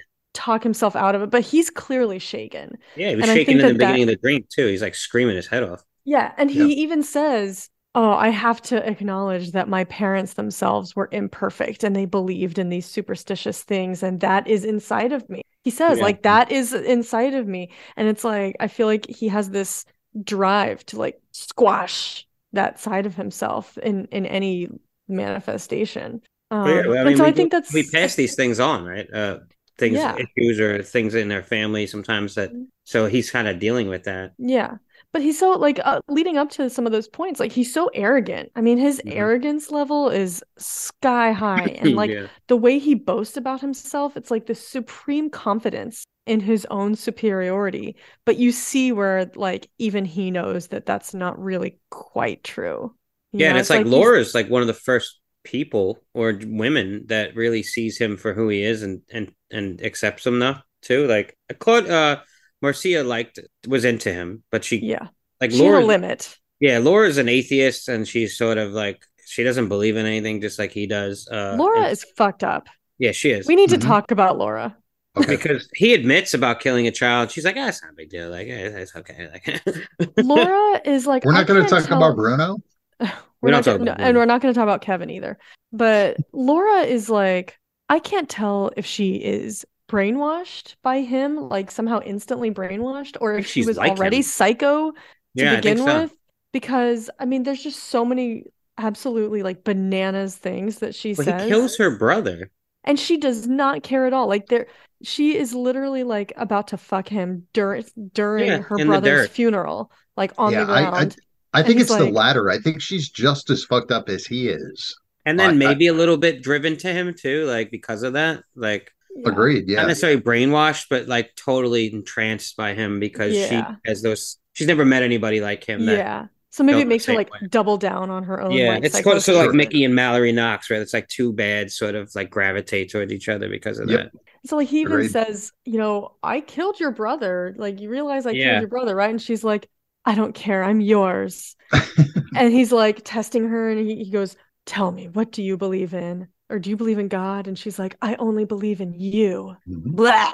Oh my God. Gross. It's really stroking his ego. Not one of the most hilarious parts of this movie, and I don't know if it's meant to be funny or not. Probably not. Is That's not the only when they're thing she about to was fuck. stroking They're him, in, all right? yeah, when they're about to fuck. And also, the women get nude. There's like tops coming off. He never takes his fucking hat off or his jacket or nothing. Like the guy won't show any skin. He's a good looking guy too. He's actually like a handsome man. Mhm. Besides those fucking funky nails, but yeah, and And like there's a unibrow. moment where there's a Oh, close up needs a of little his wax. face as he's going to kiss her, and his like lips are quivering. He's like, and it's just like, what are you doing, bro? Like, what Thank is? you If for I saw imitating that that coming Hydraberg. towards me, oh my God, it That's was like amazing. it's like a close up too. Yeah, he looks like a fucking fish or something. Yeah, he is kind of like his lips And are he's like coming doing in their like, own Like he's a coming thing. in, nerd. baby, here I come. Yeah, and it's like He's never twitching, kissed a girl. or it's like he just thought So like, what awkward. is? I've never acted out a kiss up close. Is this what it looks? Is it supposed to be what it looks like? I don't know. He's never kissed a girl. Only him and Bruno. They practice. Bruno, this I'm not gay or anything, but can I practice kissing on your humpback? Ew. No, hold on. Look at Bruno's face. Look at Heidelberg, the poster he put Oh, on yeah, his yeah. Yeah, you got it background. right He there does in have the Look at that that. slack background. jaw. He's probably a good kisser. So anyway, that's one of the things about the movie that I think is interesting is but like the greater exploration of his psyche than in the first one, and also this character of Laura, who's like his counterpart. Like she really kind of like he meets his match, Yeah, basically. and then he loses her and his Yeah. Mhm. baby. And So he's there are in moments total where he's denial humbled. about it, which is Yep. again like a violation of his own like code or standards of like man should be logical and not like only deal in objective reality and instinct. It's very like kind of Ayn Rand, but yeah, but when she dies, he like absolutely refuses to accept it. Yeah, I kind of like his controlled chaos because I think Heidelberg, you were saying that a is good way to that put it. he's about ready to let go, but then he pulls himself back, which I Yeah, thought was really, really good about that. yeah, and Like he didn't go full bore into like mourning her, but he was getting ready to. because it's a Because weakness if he did, Even, yeah, but Mhm. he should because his even if he didn't care about Laura, his sure. unborn child was in her, and that's what he ultimately cares about the most, and he lost that. That was his that was his like one true chance to have this child that he's always been talking about these past two films. About finally having it and having it with Sure. a woman who actually accepts you too is like you didn't necessarily force yourself on her the way you tried with everybody else. And also just like Jacqueline, you said there are moments where he's got to deal with his own guilt about things, which I think is interesting for his character. And like you said, John, where he's got to deal with his grief too. And there's like chinks in his Yeah. armor, you know what I mean? And he's trying not to expose them, but there are things in this movie where he's just any man would fucking be upset about or have feelings about, even Coffin Joe. And I think it's interesting to see that like the woman who was pregnant was the one that put the curse on him.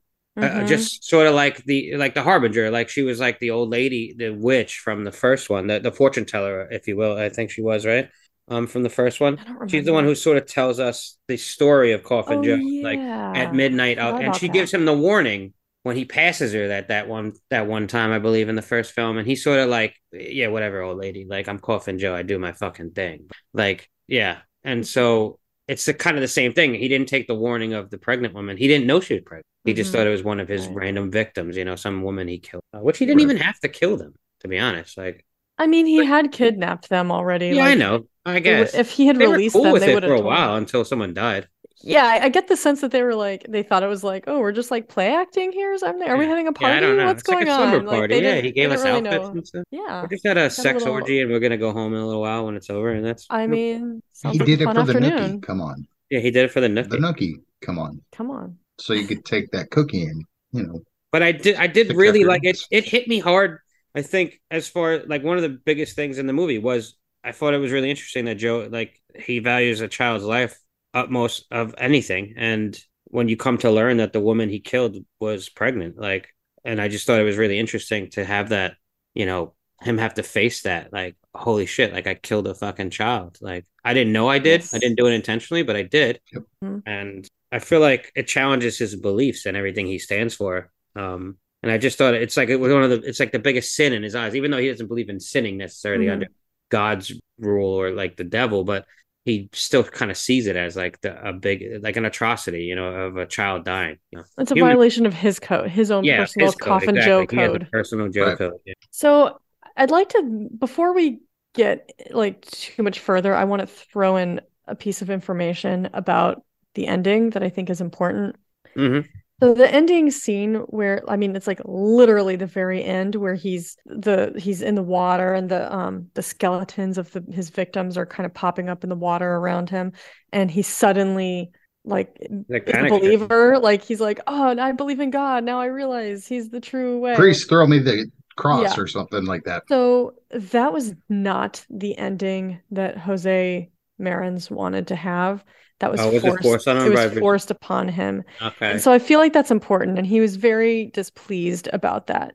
And I think knowing that changes how one might interpret the meaning of the film and the meaning of the ending of the movie and what he was trying to accomplish.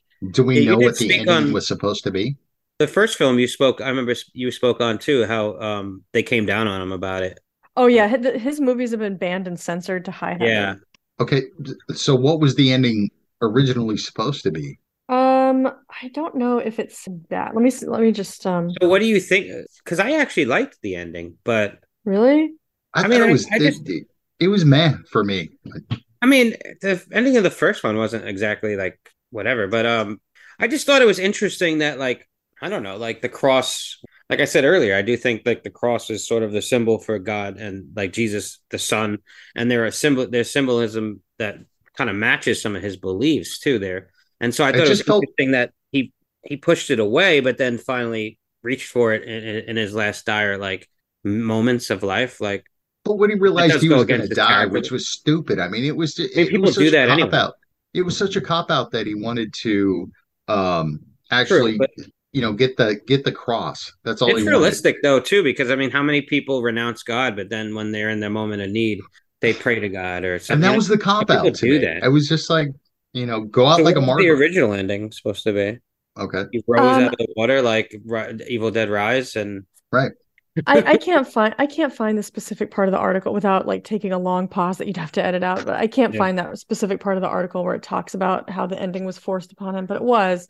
I don't recall it saying anything about what the ending was supposed to be, but my guess would be something about him still doubling down on his like so he still sinks to his death, but it doesn't say specifically, but specifically the part about him like coming to Jesus that was forced upon him. Okay. And so, John, I have to say I tend to agree with your assessment. I think it was a cop-out. I think it was a weird, very, very abrupt change without really any lead up to it. And there had been so many, like, okay, let's just say hypothetically, we know this is not true, but let's just say that Jose Marins did want to include this message about like, oh, going to the light or whatever. There would have been so many better opportunities elsewhere in the movie, like when he's in hell. But if you are literally in hell facing the devil and you still remain defiant and you're like, fuck that, I'm Coffin Joe. I think that a couple of skeletons popping out of the water is not going to be what like turns you around. I mean, it's maybe not. It is sort of what startled him to death in the first one also. It's sort of like a repeat of that same thing where it's like his victims came to haunt him. True, but he didn't like go to God after that. It's just so extreme. Like there were just so many more extreme moments. Like he's already had this kind of apparition multiple times from the pregnant woman. That would have been a good opportunity. Or when he was in hell, like all of these other moments where he is faced with the guilt and the reality of what he's done. Those would have been perfect moments. But then it becomes overplayed as well, because it's just like, okay, so you're seeing your victims and all of a sudden you feel so bad about this. You know exactly what happened. You're sitting there smoking a pipe, listening to your fucking little iTunes thing while they're like being drowned. Mm-hmm. I took it possibly, I would assume maybe the ending was similar, where he is startled by his victims, but he still renounces God, doesn't take the cross, and still gets lowered to his death, but That's never, fine. but never repents. I suspect that is So it's the not too intended far off ending. from what we saw. It's just the dialogue that they put in there. Yes. It says Like, here Because that he wanted the priest to insisted throw the that cross. Yeah, it it says was here that insisted that he like find God at the end. Brazilian censors forced director and star Jose Mojica Marins to recut the ending of The Night I'll Possess Your Corpse so that Coffin Joe comes to believe in the existence and authority of God and repents. Marins just was so opposed to the against- demand, which he went on to feel that it had placed a curse on him in his career after going against like his own beliefs, I guess. Yeah. So the thing in his real life, he actually sounds like a pretty nice person. But in this interview in Rue Morgue, he says like Coffin Joe is not who I am. I believe in God, but he didn't come right out and say this, but I do get the sense that despite his belief in God, I sense a strong distaste for religion, like organized religion. That's fine. And I think that's kind of partly what this movie was about, was like the fanaticism of religion and how disdainful he is of that. And so for him to find God at the end, I feel like is a violation of, it's like the exact opposite of what he was trying to portray. The only issue with this, partake something of in reality is that everything that I've gone through here in the past couple of months is that I've grown up my entire life of believing hellfire and brimstone, right? So if you don't do this, you're going to hell, or you do this, you're going to hell. Like for me, I've got a completely different mentality of that. Not to get religious, but like it's a faith. That's all it is. It's not about you having to like go through your life where you've got to live like this and do everything like that. But there's something there that really just whether it's a conscience or something, you call it a higher power, you call it God, whatever it is. It's like I agree with him. So in that interview, I totally agree with him, because religion to me really just kind of like forces it down your throat of like, in my opinion, this is just me, and I apologize, Heidelberger Jacqueline, but it's just very in your face. I'm with you. I believe more in faith rather than the structure. Correct. That's my point. It may be the long way around that. It's just more about faith, of believing in something that's guiding you along to be a good person. Mm-hmm. Yeah. Mm-hmm. Not this hellfire and brimstone of what I believe religion is. Mm-hmm. Yeah, there's guidelines put there in order to keep you on a certain path. Correct. Yeah. You can be a good person and not follow that path necessarily. Right. Exactly. You don't have to go to church. You won't offend Sunday. me. I'm an avowed atheist. Yeah. But so I sort of get it. I mean, Coffin Joe is like a horrible character. Right. But he has his set of like beliefs. He's got a code, he has a code. Man's gonna have a code, right? Man's gonna have a code. But I mean, he's a horrible person, and it plays out in terrible ways. Right. But it's not inherently bad that he does not ascribe to a religion, and he wants to find a mate who also does not ascribe to a religion. That in and of itself, I think, is not like an evil thing. No. And his faith in children and being the future, like that's aspiring. His way of going about it is not. It's the raping and the killing. That's a little bit of a problem, but it's not good. Procreating good. I got very uncomfortable with the superiorness of like, I'm going to create the superior male. Yeah, we've heard that before. Yeah, so, and I agree, but that's what made me uncomfortable about the movie again. It was just like, you couldn't have a daughter that's superior to everybody else. That's fine. Well, he wants a son because a son will continue his lineage. So. That speaks on tons of cultures that do that anyway. The Japanese. I'm not going to chime in on that. I'm not a parent, so Jacqueline. I don't think he's opposed to necessarily having it. I don't think he'd throw his daughter like off a cliff, but he's going to keep doing his thing. His mission is to have the son. Right. Yeah, but that's my point. Is that she definitely wouldn't be as important to him as maybe I'm looking. Do you think it speaks this, on like sexism and stuff like that? Also, maybe a little. Yeah, I think it's totally misogynistic. I mean, I think that's what it is. I mean, my opinion. Yeah, I think it's like a macho attitude. But Heidelberg, you know what? You might have really been onto something earlier when you said that this does seem to have some parallels to like Jesus Christ. Like it's a son that, is like the what am I trying to say? Like the Well, like Jesus is the son of Yeah. God, and he's looking for a son to be Mhm. to carry on. It's almost like he needs an. I'm trying to say Antichrist, even though it's not quite that. But it's like he needs a son to carry on his lineage. And No, but what I was saying that there's superiority. similarities to his beliefs of like the son, his blood, it will make him immortal if he furthers it down the line with the son. Jesus is the son of God, Right. and also is believed to be immortal, right? And the Right, blood of right. Christ is what will save you. Like, so it's like there's similarities to his beliefs as well as the Catholic priests. But there's and it's interesting too that like maybe it's because of the censors, but this film and the other film doesn't ever really paint like the religious people in a bad light either, though. Like they're not like zealots where they're like really horrible people. No, they're not. But like their they've- main belief is like, oh, Coffin Joe is pretty bad, and we should Yeah. probably get him out of this town. Yeah. Like And so I wonder if they're he not wanted to zealots, maybe yeah. paint them a little bit in a bad light, but wasn't allowed to, or because even the priest character in this movie, like he's not a dick or anything. Like really, I mean, he tries to save Coffin Joe no matter the priest what. tries to save him. I know. The worst thing that like the only like negativity directed at religious people is Coffin Joe's own dialogue when he's like they're weak-minded and like they grow up to be such fools believing in this religious nonsense. But that's like, you know, that's just him talking. They're like the characters themselves are not portrayed as like zealots, like you said, or like idiots. I wonder if I mean, they're just parents, regular people. Right. Maybe they pushed this on him when he was young. I forgot. There were elements of his youth I thought we learned from the first film. For some reason, I thought he was an orphan, but I can't remember that specifically. I don't know. He does mention his mother and father here. Yeah, I don't so remember maybe anything about his childhood. I do remember that at the start of the first movie, he was married to a woman, and I guess she hadn't like born him a son yet or something. So he just like leaves her and goes like, you know, tomcatting around town. Right. I do remember that. Like beats her and rapes her, right? And she dies, I think. Yeah, I think. And he gets rid of her body. Mm-hmm. I believe. Yeah, maybe there were bugs involved there too. I can't remember. Yeah, he likes bugs. He's not a good dude. I mean, no, he's not. He's not cool.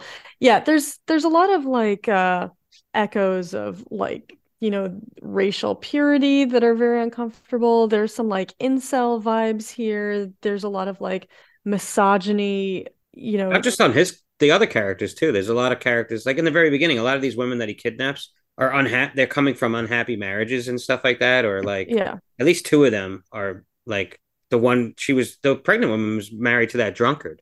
Yeah, like, who basically told her to go to hell and yeah, and so like she leaves. She leaves and that's how she becomes like easy prey to Joe. Right. But yeah, so Joe has like a lot of qualities of some of the worst kinds of people. Like he has this like misogyny that you see with a lot of like incel type dudes, and he has this extreme sense of self-importance and self-aggrandizement where he thinks he's so great. It reminds me of like certain people that I've encountered in my life who think they are so above everybody else that any criticism that they receive from anyone, they chalk it up as, oh, they're just jealous of me. It's narcissism. At its highest peak, it's narcissism. It's like, I'm not the problem, you're the problem. Exactly. Like no criticism is valid. It's due to your own failures or your envy of me. Right. Because I'm so far above you. I'm great. There's nothing wrong with me. Yeah. I mean, the character of Joe exudes that big time. Mm-hmm. But then it's just like there's a pullback of the curtain of, okay, what if things aren't as great as you think they are? And you see this kind of thing, you know, where he wakes up in a cold sweat, just screaming of like, you know, what the fuck is going on here? Yeah. But total narcissist. Yeah, I agree. Well, are there any other major points you guys want to hit before we give our own individual ratings and reviews, or should we move on? Do you guys think Joe is a Republican? Oh God, we're not getting political here. Just kidding. Come on, guys. Avoid that. But there are some unsavory qualities about him that are unsavory. Anyway, all right. You guys want to do our reviews now? Yeah, sure. Jack, you go first. You go first. All right. I'll just kind of run down some of my major pros and cons. I'll start with pros. I think this is such a unique character. I think he's really fun to watch. And he's a fun character to hate. Like, it's fun to watch him and be like, oh my God, that guy is so deplorable. Mm-hmm. He's absolutely sadistic. which is just kind of a fun character to watch because it's so like not really within the realm of reality. Like this is, I mean, he's almost a caricature, but not quite. But like I said before, he plays it up just enough. Yeah, just enough. But it helps that he has this over the top character among all these very kind of normal people. He feels like he's from another time, like with the cape and the top hat and stuff. Yeah. The rest of the townspeople are pretty modern and, you know, the kind of like dominant American culture from the 60s with the fashion and the hairdo and the eye makeup and stuff that's bled over into this Brazilian society. But yet he seems like he's from a century earlier, walking around in like this he very lives in a formal castle and he's got an assistant who's got a hunch on his back. Like... Yeah, it feels very like old fashioned. Trap doors in his house. So it's a unique character. It's really fun to watch. He's sadistic, but it's also really fun to see this soft spot in him. Like the one thing that humanizes him a little bit is that he has this fondness for children, and not in a like gross way, but like in a very genuine way. Like he cares about children. It's very much not like a pedophile. Children are our future, right? Not a pedophile. Right. But other than that, he's so hateable. So it's a fun character to hate, but just like I think he's a really unique character. And there are very few characters that I think are so like almost completely through and through evil, but then have that one little surprising spot about them. I think this movie raises like the fucked up factor from the first movie. I think it kind of raises the stakes. You know, I've already mentioned some of the most memorable scenes with, you know, his little harem in their 90s and releasing the tarantulas into the room, and then like the snakes when he's trying to bang Marcia. He's got the trap door to the dungeon open while they're in bed together, and he can like, I mean, the screaming women with the snakes are like 10 feet away, and he's like trying to get it on. Such a boss move. John, what happened to your eyebrow? Oh God. What? It's grown in. You put your head down for a minute, and now your eyebrows. He's got a piece of duct tape or something between his eyebrows. Looks like a full-on unibrow.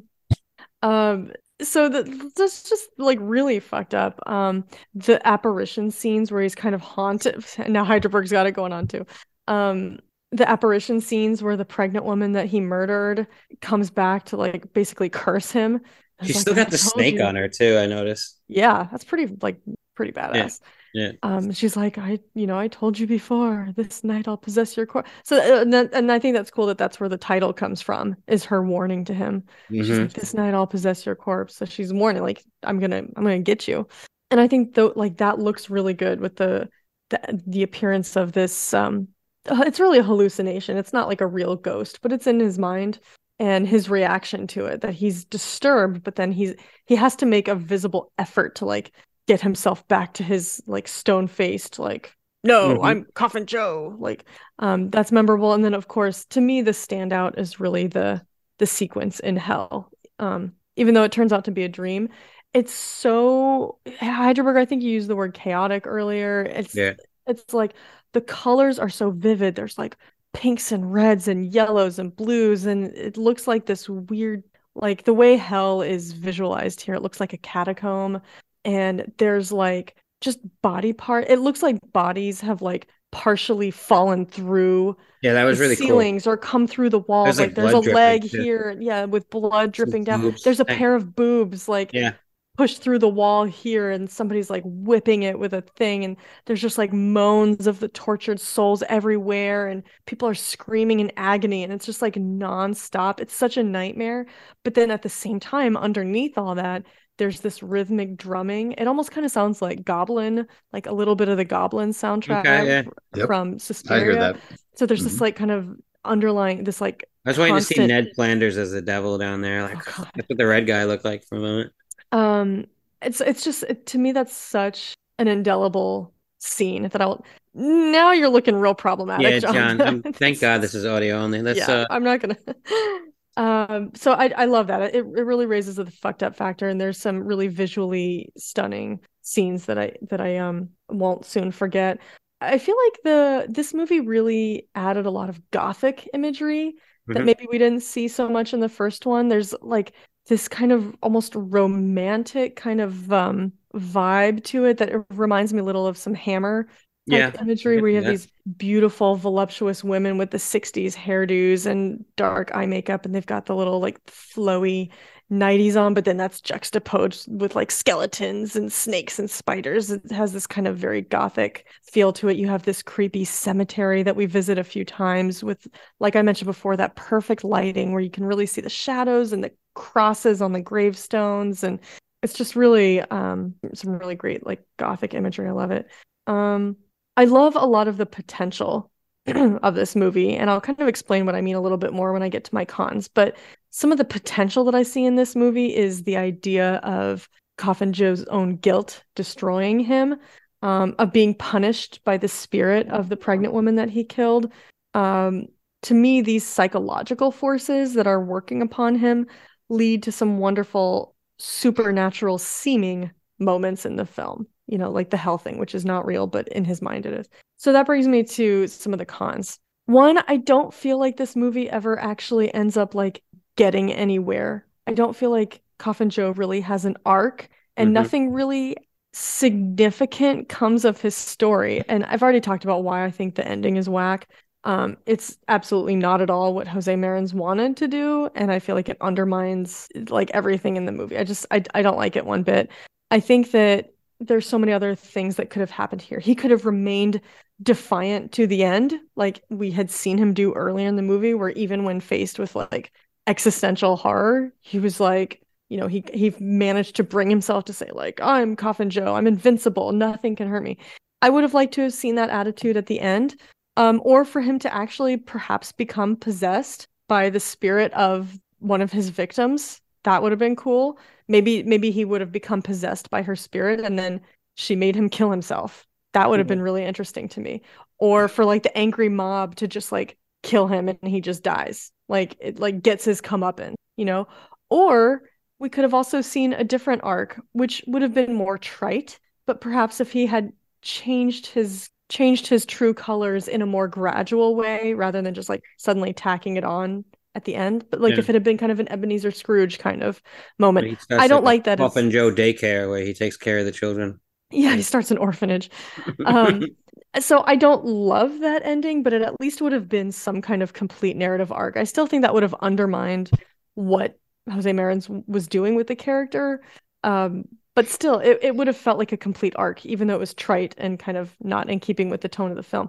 I think what happens just doesn't work at all. And so I feel like he doesn't have any redemption, not any real redemption.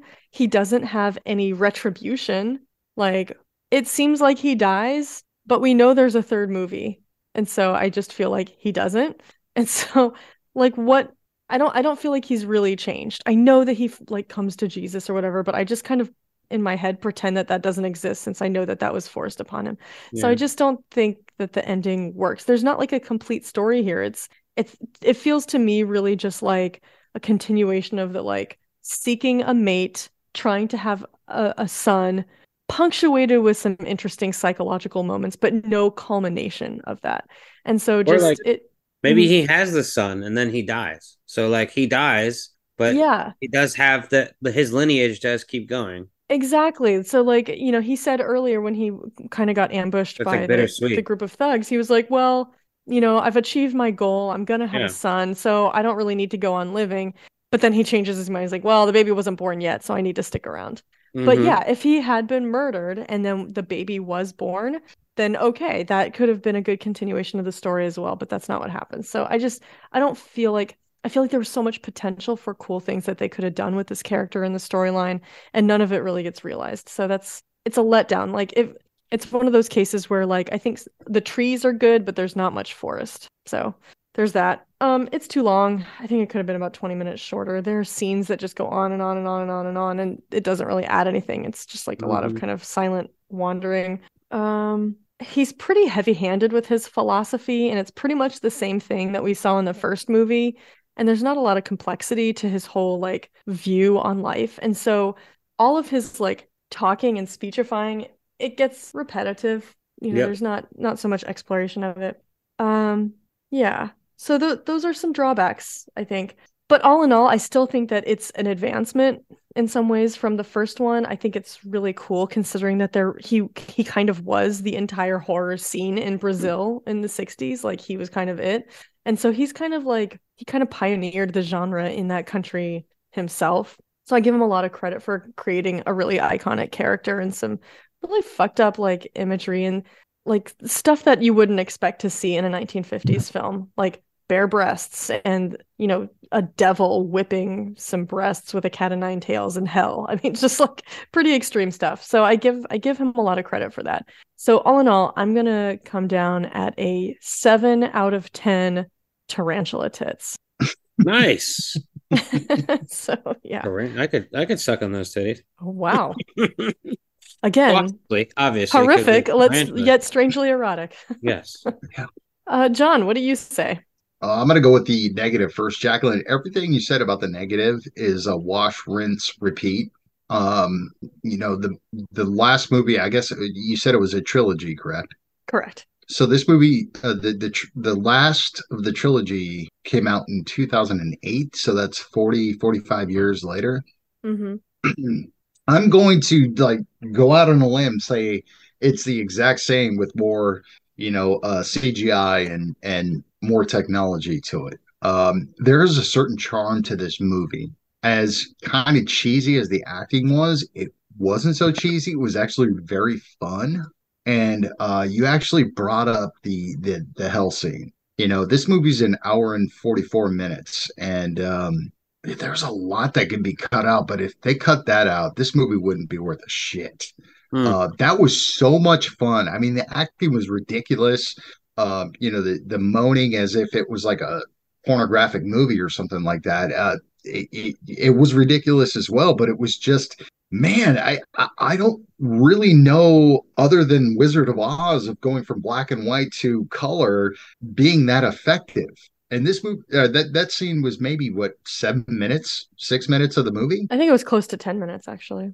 Oh, was it? Okay, well, whatever it was, it still had this very nice feel to it because, like, the character that played Coffin Joe looked disheveled, like he was in hell, like he was not in control of himself.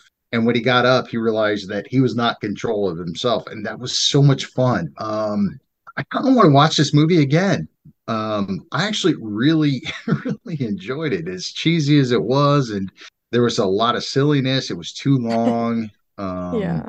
I don't know how excited I'll be to watch the third of the trilogy, but I'll do it because I really, really enjoyed the first one. This one I didn't enjoy as much as the first one, but I'm actually going to go with you, Jacqueline. 7 out of 10 tarantula tits. Okay. Cool. I'm impressed. I'm glad that you did not hate it. No, not at all. No, I had a fun What was time your with fucks it. or sucks? You said it fucks? I said it fucks. Okay. Well, that's a fuck. That checks out. Jack, and you actually rated this one higher than the first one. I like it What better. did I give the first one? I forgot. Oh, you do like it better. What did I give the first one? You gave it like a 6 or a 6.5, I think. Did I? Okay. Yeah, I did like this one better. There was also before we really started reviewing a lot of films too, so I feel like we've sort of like come into our. Let's see, the original. John, you gave it an 8. I gave it a 6.5, and Jack gave it a 6. Yeah, that makes sense. Though that was episode 5. Yeah, John, you gave it an 8. I remember John coming in really high on it. Yeah, but 7 checks out. I mean, that's higher than what you. That's a point higher.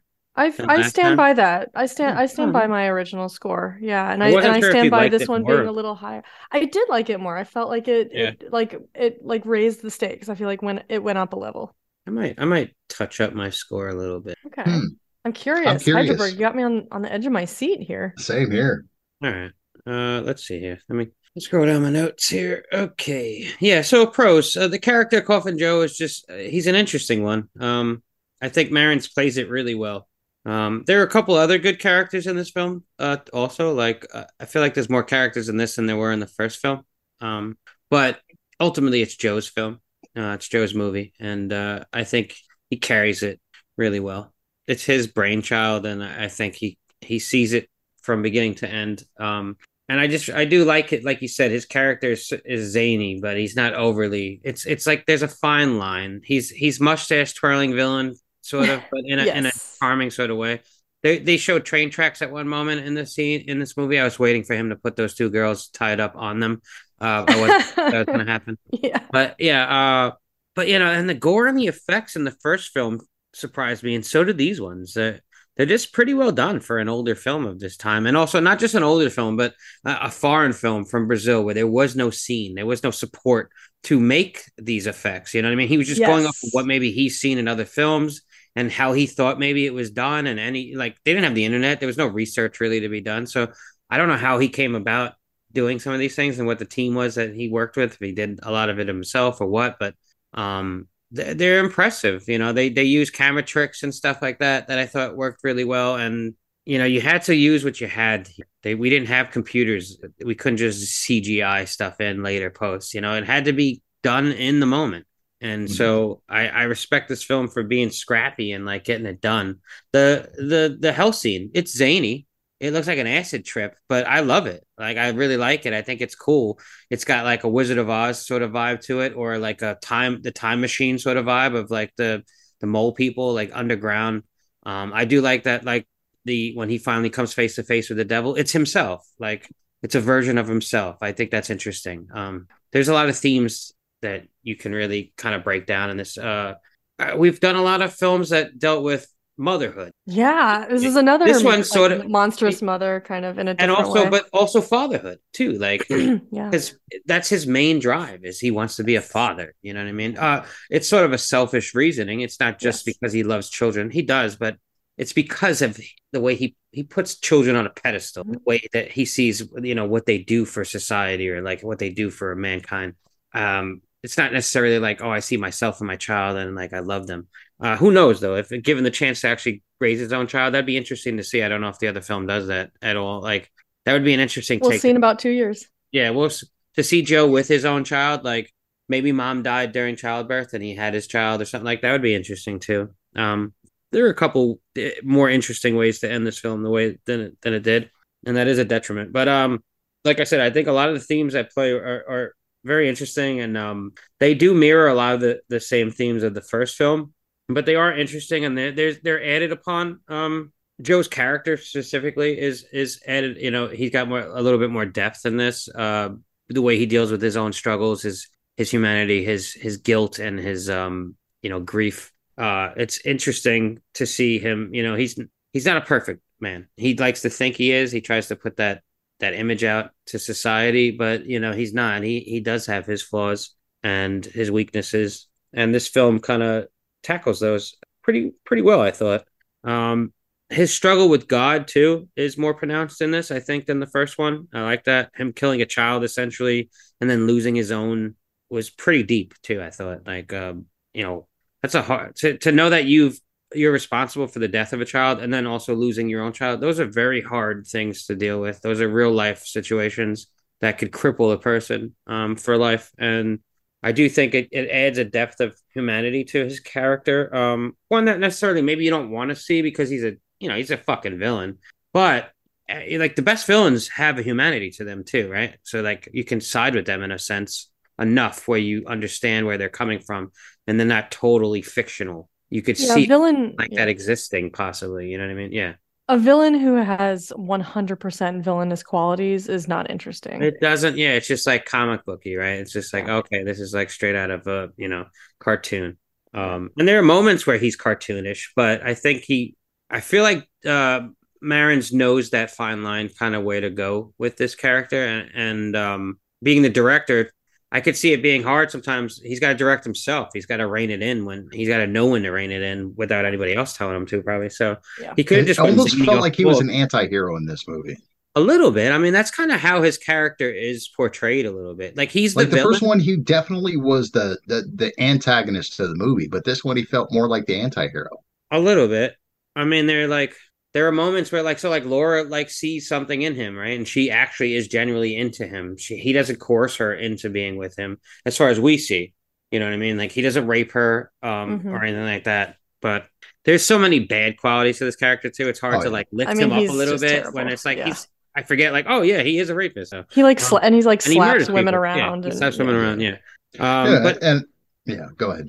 Sorry. I also think there's just like some really there's some interesting camera trickery too that's done in this film that I thought was pretty impressive. For a DIY sort of feel to pull some of these things off in 1967 or whenever this film was actually made, I commend him for that. He has this vision, and he's gotten it made. Hell or High Water, I feel like he's pushed it out, you know. And then the third film came out years and years later, but he still made that, and we'll see how that goes. But you could tell he loves this character, and it's almost an embodiment of him a little bit too. I mean, he did grow his fingernails out, like he the did. character, right? Like that's just weird. But whatever. In the first movie, they were fake, but Then this one they look real. I don't remember if they were real or fake in this one, but it's a weird thing because I feel like his character could not have the fingernails and still be just as evil looking and like debonair. And I don't know. To me, that gives him like such a it's like such a trademark. It's look weird. For him. Like he's like suave. Like these women fall for him, but it's like, did you look at his hands? Like they're gross. You want those by your yeah. They're like, okay. Oh yeah, I want that in me. Make sure those fucking fingernails. Whoa, hey now. Hey now. Anyway, that's what I'm not saying. Speaking of cons, because that would be a con to me, is putting those fingernails inside of me. The length of this film is just too long. It's too long. I'm sorry. For me, at least, it's too long. Absolutely. It's just the pacing of the film doesn't warrant a longer. It just says it doesn't work. It's not needed. Yeah, it's a detriment to the film. The editing is all over the place at times too. It's just jarring.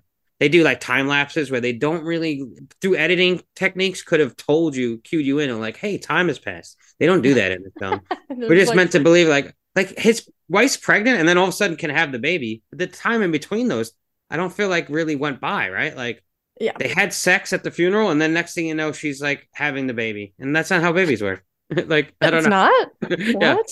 I've never had one, but I think we do have an expert on the show, though. Hydraberg's sex ed class right now. I've learned enough through Barbarian and Hosera to learn that how babies work.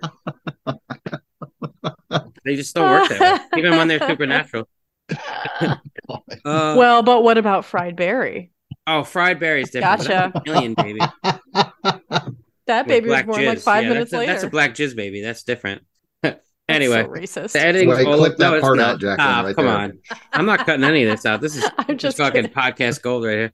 The editing is all over the place, like I said. Also, I have an issue with the audio, and I know it's an old film, but just the loud crackling and white noise that I heard while watching this film, so jarring. It's just like so annoying. I just constantly kept hearing it. It was like droning. And I know it's old, and I know that's part of it, and it just still bothers me though that like nobody's come out because I don't remember that as much from the first film. This film, maybe because of YouTube or just it was like a rougher cut. Maybe the DVD release is better. I don't know, but like all I kept hearing is like I was like waiting for the film to just tear apart. Like it was just like, what is happening? Oh, you see the flare thing? And I was waiting for like that cigarette burn to happen and Brad Pitt's penis to show up all of a sudden on the screen. Wow. Cool. This is getting hotter and hotter, you guys. So just this is going on a best of clip, by the way. Yeah. This sort of film to me is interesting though, and just I don't know, it's just not for me though. Like I don't know.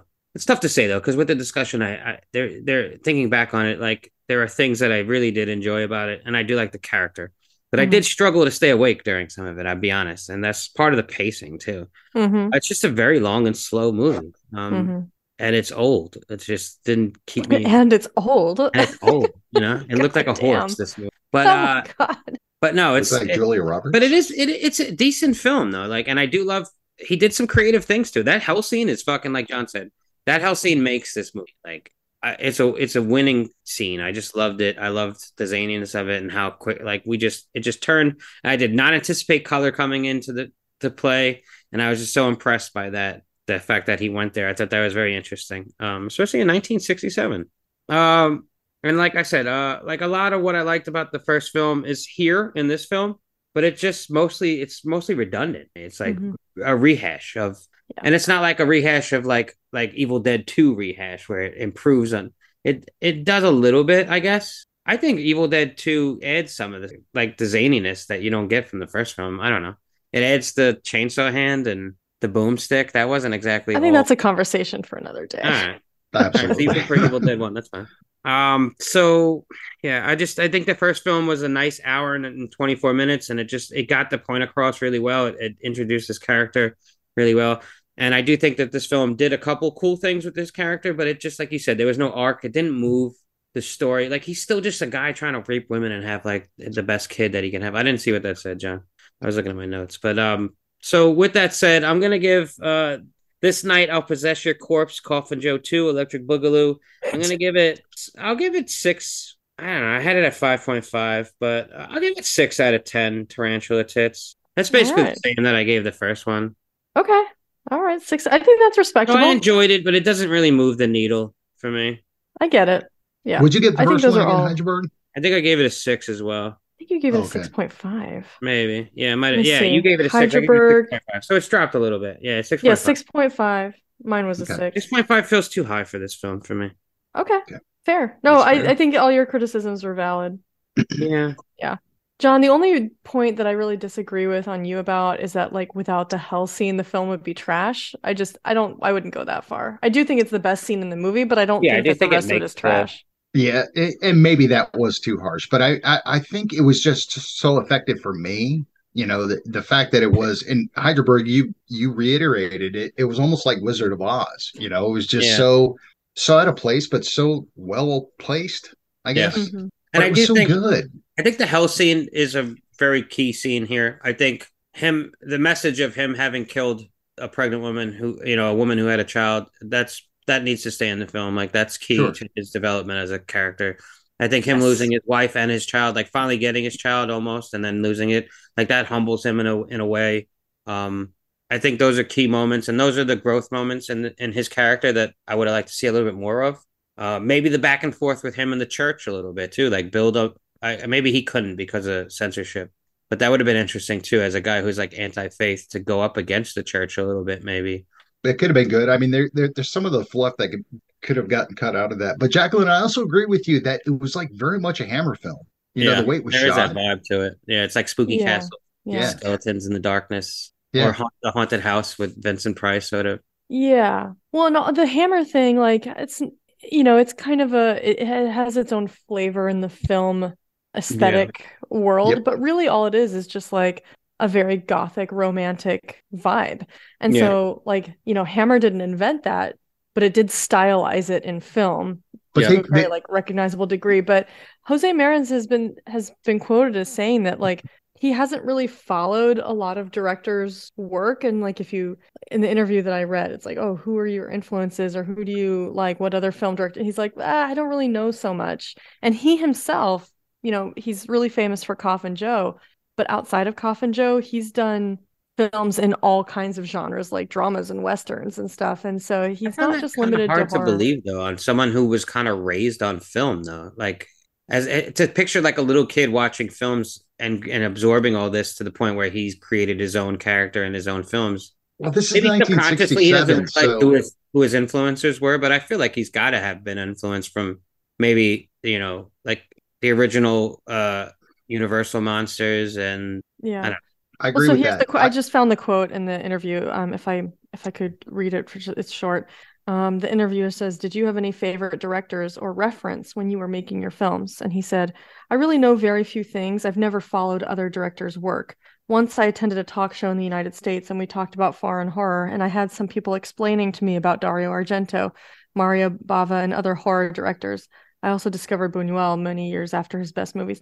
So those directors I would say are not particularly mainstream. Like somebody who's not really into horror is not going to know Mario Bava. So maybe he through his youth, going to the movies a lot, maybe he was just aware of very mainstream things. were they making their films as like during this time too? Like Mario Bava made some films in the 60s, like Okay. Black I Sunday know and the Black 70s, Sabbath. the early 80s are like the large Mhm. time frame from a lot of those. Argento, I feel like started in the 70s, or Okay. at I least think started hitting Heidelberg- his peak. Yeah, I think Heidelberg hit it on the head is these 30s Universal movies, Universal monster movies, That's where the it was vibe just I like got. this. But I also think going back to the Hammer thing is that you're right, Jacqueline. It's very gothic, very almost like a romantic type thing. Yes. Yeah. But I Mhm. think they may have taken from this movie, like maybe like the Hammer Studios said, "Hey, check this movie out, or check these two movies out," and kind of base it around that. Because Christopher, there's almost identical shots of Christopher Lee getting a close up on his eyes, going bloodshot. As Dracula. Mhm. You know what I mean? Mhm. Well, And this But movie these came out movies in were 60. always very, very on the fringe, like not well known at all outside of Brazil. But then again, I don't know what the horror viewing habits of the folks at Hammer might have I been feel at like this time. film But snobs like might have been into them, like Mhm. because they I don't know, they take in everything that they can as far as Mhm. film goes. So there's Well, I just think of definitely some that people who are famous probably scene aware of of, Coffin Joe. yeah, when Christopher Lee's like Dracula, or a couple of them, where it's just like close up on his eyes and they're all bloodshot. You I see the get blue Jekyll in and his Hyde eyes, vibes. but it's very, very uncannily similar to what you saw with Could a be, Coffin Joe, right? Yeah, could yeah. be. And Coffin Yeah, Joe who does knows seem which like a way it Jekyll went? and Like, Hyde slash sorry? Dracula. Yes, No, just definitely. his sort of vibe is very Jekyll and Hyde and Dracula-esque. Like he's like a Sure. sort of I agree. with Yeah. the cape and his whole garb and everything, his Yeah. fancy, his So demeanor. yeah, I don't have a lot of trivia. While somebody was talking, I was frantically trying to find the part in the interview where he was talking about how he was forced by the censors to change the ending. And I realized why I couldn't find it. It's because it's not from that interview. I read it on Wikipedia, but Those pages are stuck together in the magazine. That's why you couldn't they find sure are. You guys don't even want to know. But yeah, so Wikipedia gave that information, but didn't expand on that any as to what the intended ending had been. But Jose Marins did feel that being forced to do that was a curse. that So sucks. yeah, but yeah. So this is just, I mean, this is a pretty fringy movie, and I feel like not until maybe the 90s did it become available to American viewers. And so nowadays, horror people like us are probably a little bit more aware, but there's just not that much written about It's this. on So DVD. yeah, it's The on DVD. I box don't set think it has is a Blu-ray at no, it all. doesn't at all. So I don't know if there's a reason for that or what, but Yeah. So I'm I actually have a kind of good, psyched to watch the latest movie or the most recent movie. me too. Me Yeah, too. I am too. Because I want to see what this character and what this actor and director does in, same. a I more feel of a like it's in modern, color, so it's sort of gonna be yeah, it'd be different. yeah. Huh. I But don't know that for sure, but I think it is. so I have a good friend named Alberto, and I had hoped to have him on the show, but he had some family stuff going on. But he loves Coffin Joe and knows a lot about Jose Mojica Marins and the whole series and other movies that he's been in. And he told me that he knows somebody who's actually writing like a definitive, like encyclopedic book about Coffin Joe, and that like this person is the go-to person. We weren't really able to, like, we just didn't make a connection happen. But I don't know, maybe for the third one I could get in touch with Alberto and this guy that he knows. Yeah. I got a question for you guys. Yeah. What if we had a remake of this movie as a trilogy? What do you guys think? And Rob Zombie did it. Mm. Shut up. We already talked about Rob Zombie. So what? I can mention it again. To be honest with you, I don't know, because I feel like the I don't know driving force that he has and the way he kind of achieves his very ends is problematic like in this not day and age. palatable to modern audiences. And I feel like audiences today who are watching these films are very aware of like the time frame in which these were made. Not that it was acceptable then, but it was, What if it's it foreign? was less likely for people to speak out against these types of things like rape and, trying to find women just to breed with, and this whole like, I get it. We've got to go under the microscope of 2023. I get that. But the one thing that keeps popping into my head is the beauty that was The Lighthouse from Robert Eggers. Yeah. The fact that it was like gritty and just Yeah. like not perfectly shot, but it was perfectly shot. It was like Yeah, I can a see guy that. like that being able to take the whole essence of this movie. Obviously, you got a microscope of 2023, and you're not going to put this shit in a movie because it would not be made today just like that. Because if yeah. it was, it would be shunned. But I'm just saying, I think there's something there. I just don't know how you would revive this character and his story with while Without still managing to with avoid the problematic stuff. Also, the guy portraying the That's fair. character was like he created that, like he lived and breathed that character. I feel like so he's all about that character. It'd be tough to just hire somebody to come in and play this guy. That I feel like Jose, what? Well, in the third movie, he somebody was else? much older. They Yeah. do hire. There is an actor who plays his younger version of Okay. himself. Like But that's Jose, I also believe, with is still his- in it, but it's Sure, he did the casting for that too and agreed upon that guy. That's true. That's true. John, that is an interesting take though. Like you could remake this film in a cool way. Keep it black. I'd love to bring it. I mean, hopefully, people listening to this will go check it out on YouTube. Seriously, because you're not going to hate it. Yeah, and if you're a film buff at all, like this is something I feel like you should just get in your lexicon of like. It's not going to kill you to watch like 3 hours of the first two at least, and then if you like watch the first one and the second one. Yeah, agreed. I don't know anything about the third, but I can vouch for those. And even though I gave them 6s, like they're still they're enjoyable. Like I don't begrudge Jacqueline for like making me. I prefer this over Poultrygeist. I'm never gonna hear the end of that, am I? No, you're not. I never hear the end of Thanksgiving, and it's been not for me. That's not for me. Yeah, from John. He's constantly talking about. Well, we got to find something to give John shit for. What's the worst thing John ever Allegoria. I think there's a movie we're going to be doing a live watch of where you guys can give me shit about it. What'd you say, John? I think what I'm planning on here later this year is doing a live watch party for a movie that you guys may give me shit on. No, it's a movie that I love. So I grew up on that. I'm not going to give you any shit for that. I watched that movie on USA Up All Night back in the day. Well, you'll never hate me then, so I'm good with that. Dang it! It's a zany, I don't hate Allegoria, so I don't have anything to give John. I did not like Allegoria. I know you. Yeah, I gave it a 1.5. Most hated. Note. The brown note. I forgot about the brown note. Sorry. All right. Well, okay. So I think that's it for old Coffin Joe for tonight. Yep. Thanks, fellas. That was fun. Yeah. Coffin Joe 2, Electric Boogaloo. Yeah. Tarantula tits. You gotta love that. I did like that. There were many tarantulas on tits. There's no lie here. There were. All right. So next week we got something a little special coming up. We will be covering. Yes, it's Hydraberg's pick, and he has chosen Dead Alive. The classic. The classic. Peter Jackson's classic. Dead Alive. Hugh Jackson. Also known as Brain Dead. And what did I say? Hugh Jackson. I said Hugh Peter Jackson. Oh, Hugh? Oh, I think so. I thought you said Peter Jackson. Whatever.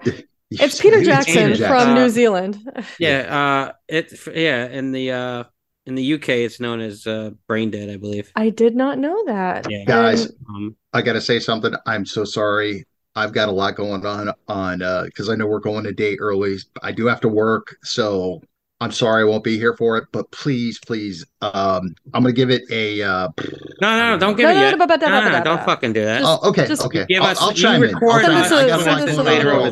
promise. Send us your review. Don't dare do that. And so it's okay that you won't be here because we're going to have some special guests. Really? Yes, we will. In the form of Shaggy Black and Jose of the Cinema Villains. Yay! Yes. We've known these guys for a long time, but they have not appeared on our show yet. So I tried to get them on for this a while back. They were just scheduling issues. Yeah. Times. I fucking missed that. Damn. Well, I'm glad that it's finally happening. We couldn't get them on for Monday because Shaggy has work too. So. Yeah. Oh, okay. Well, I tell you what, I feel like this is guaranteed to be a fun episode next week between the movie and our guests. Like this is just going to be a raucous time. Yeah, they're a riot on their own show. Yeah, they are a riot. That's why I purposely picked this film and I saved it for them. I said to Jose like a year ago, I said, what if you guys came on for like, I want to bring you guys on for something crazy. And I was like, what about Dead Alive? And he was like, yes. And so I've just been holding it. I had it on the schedule a while back. I had to push it once.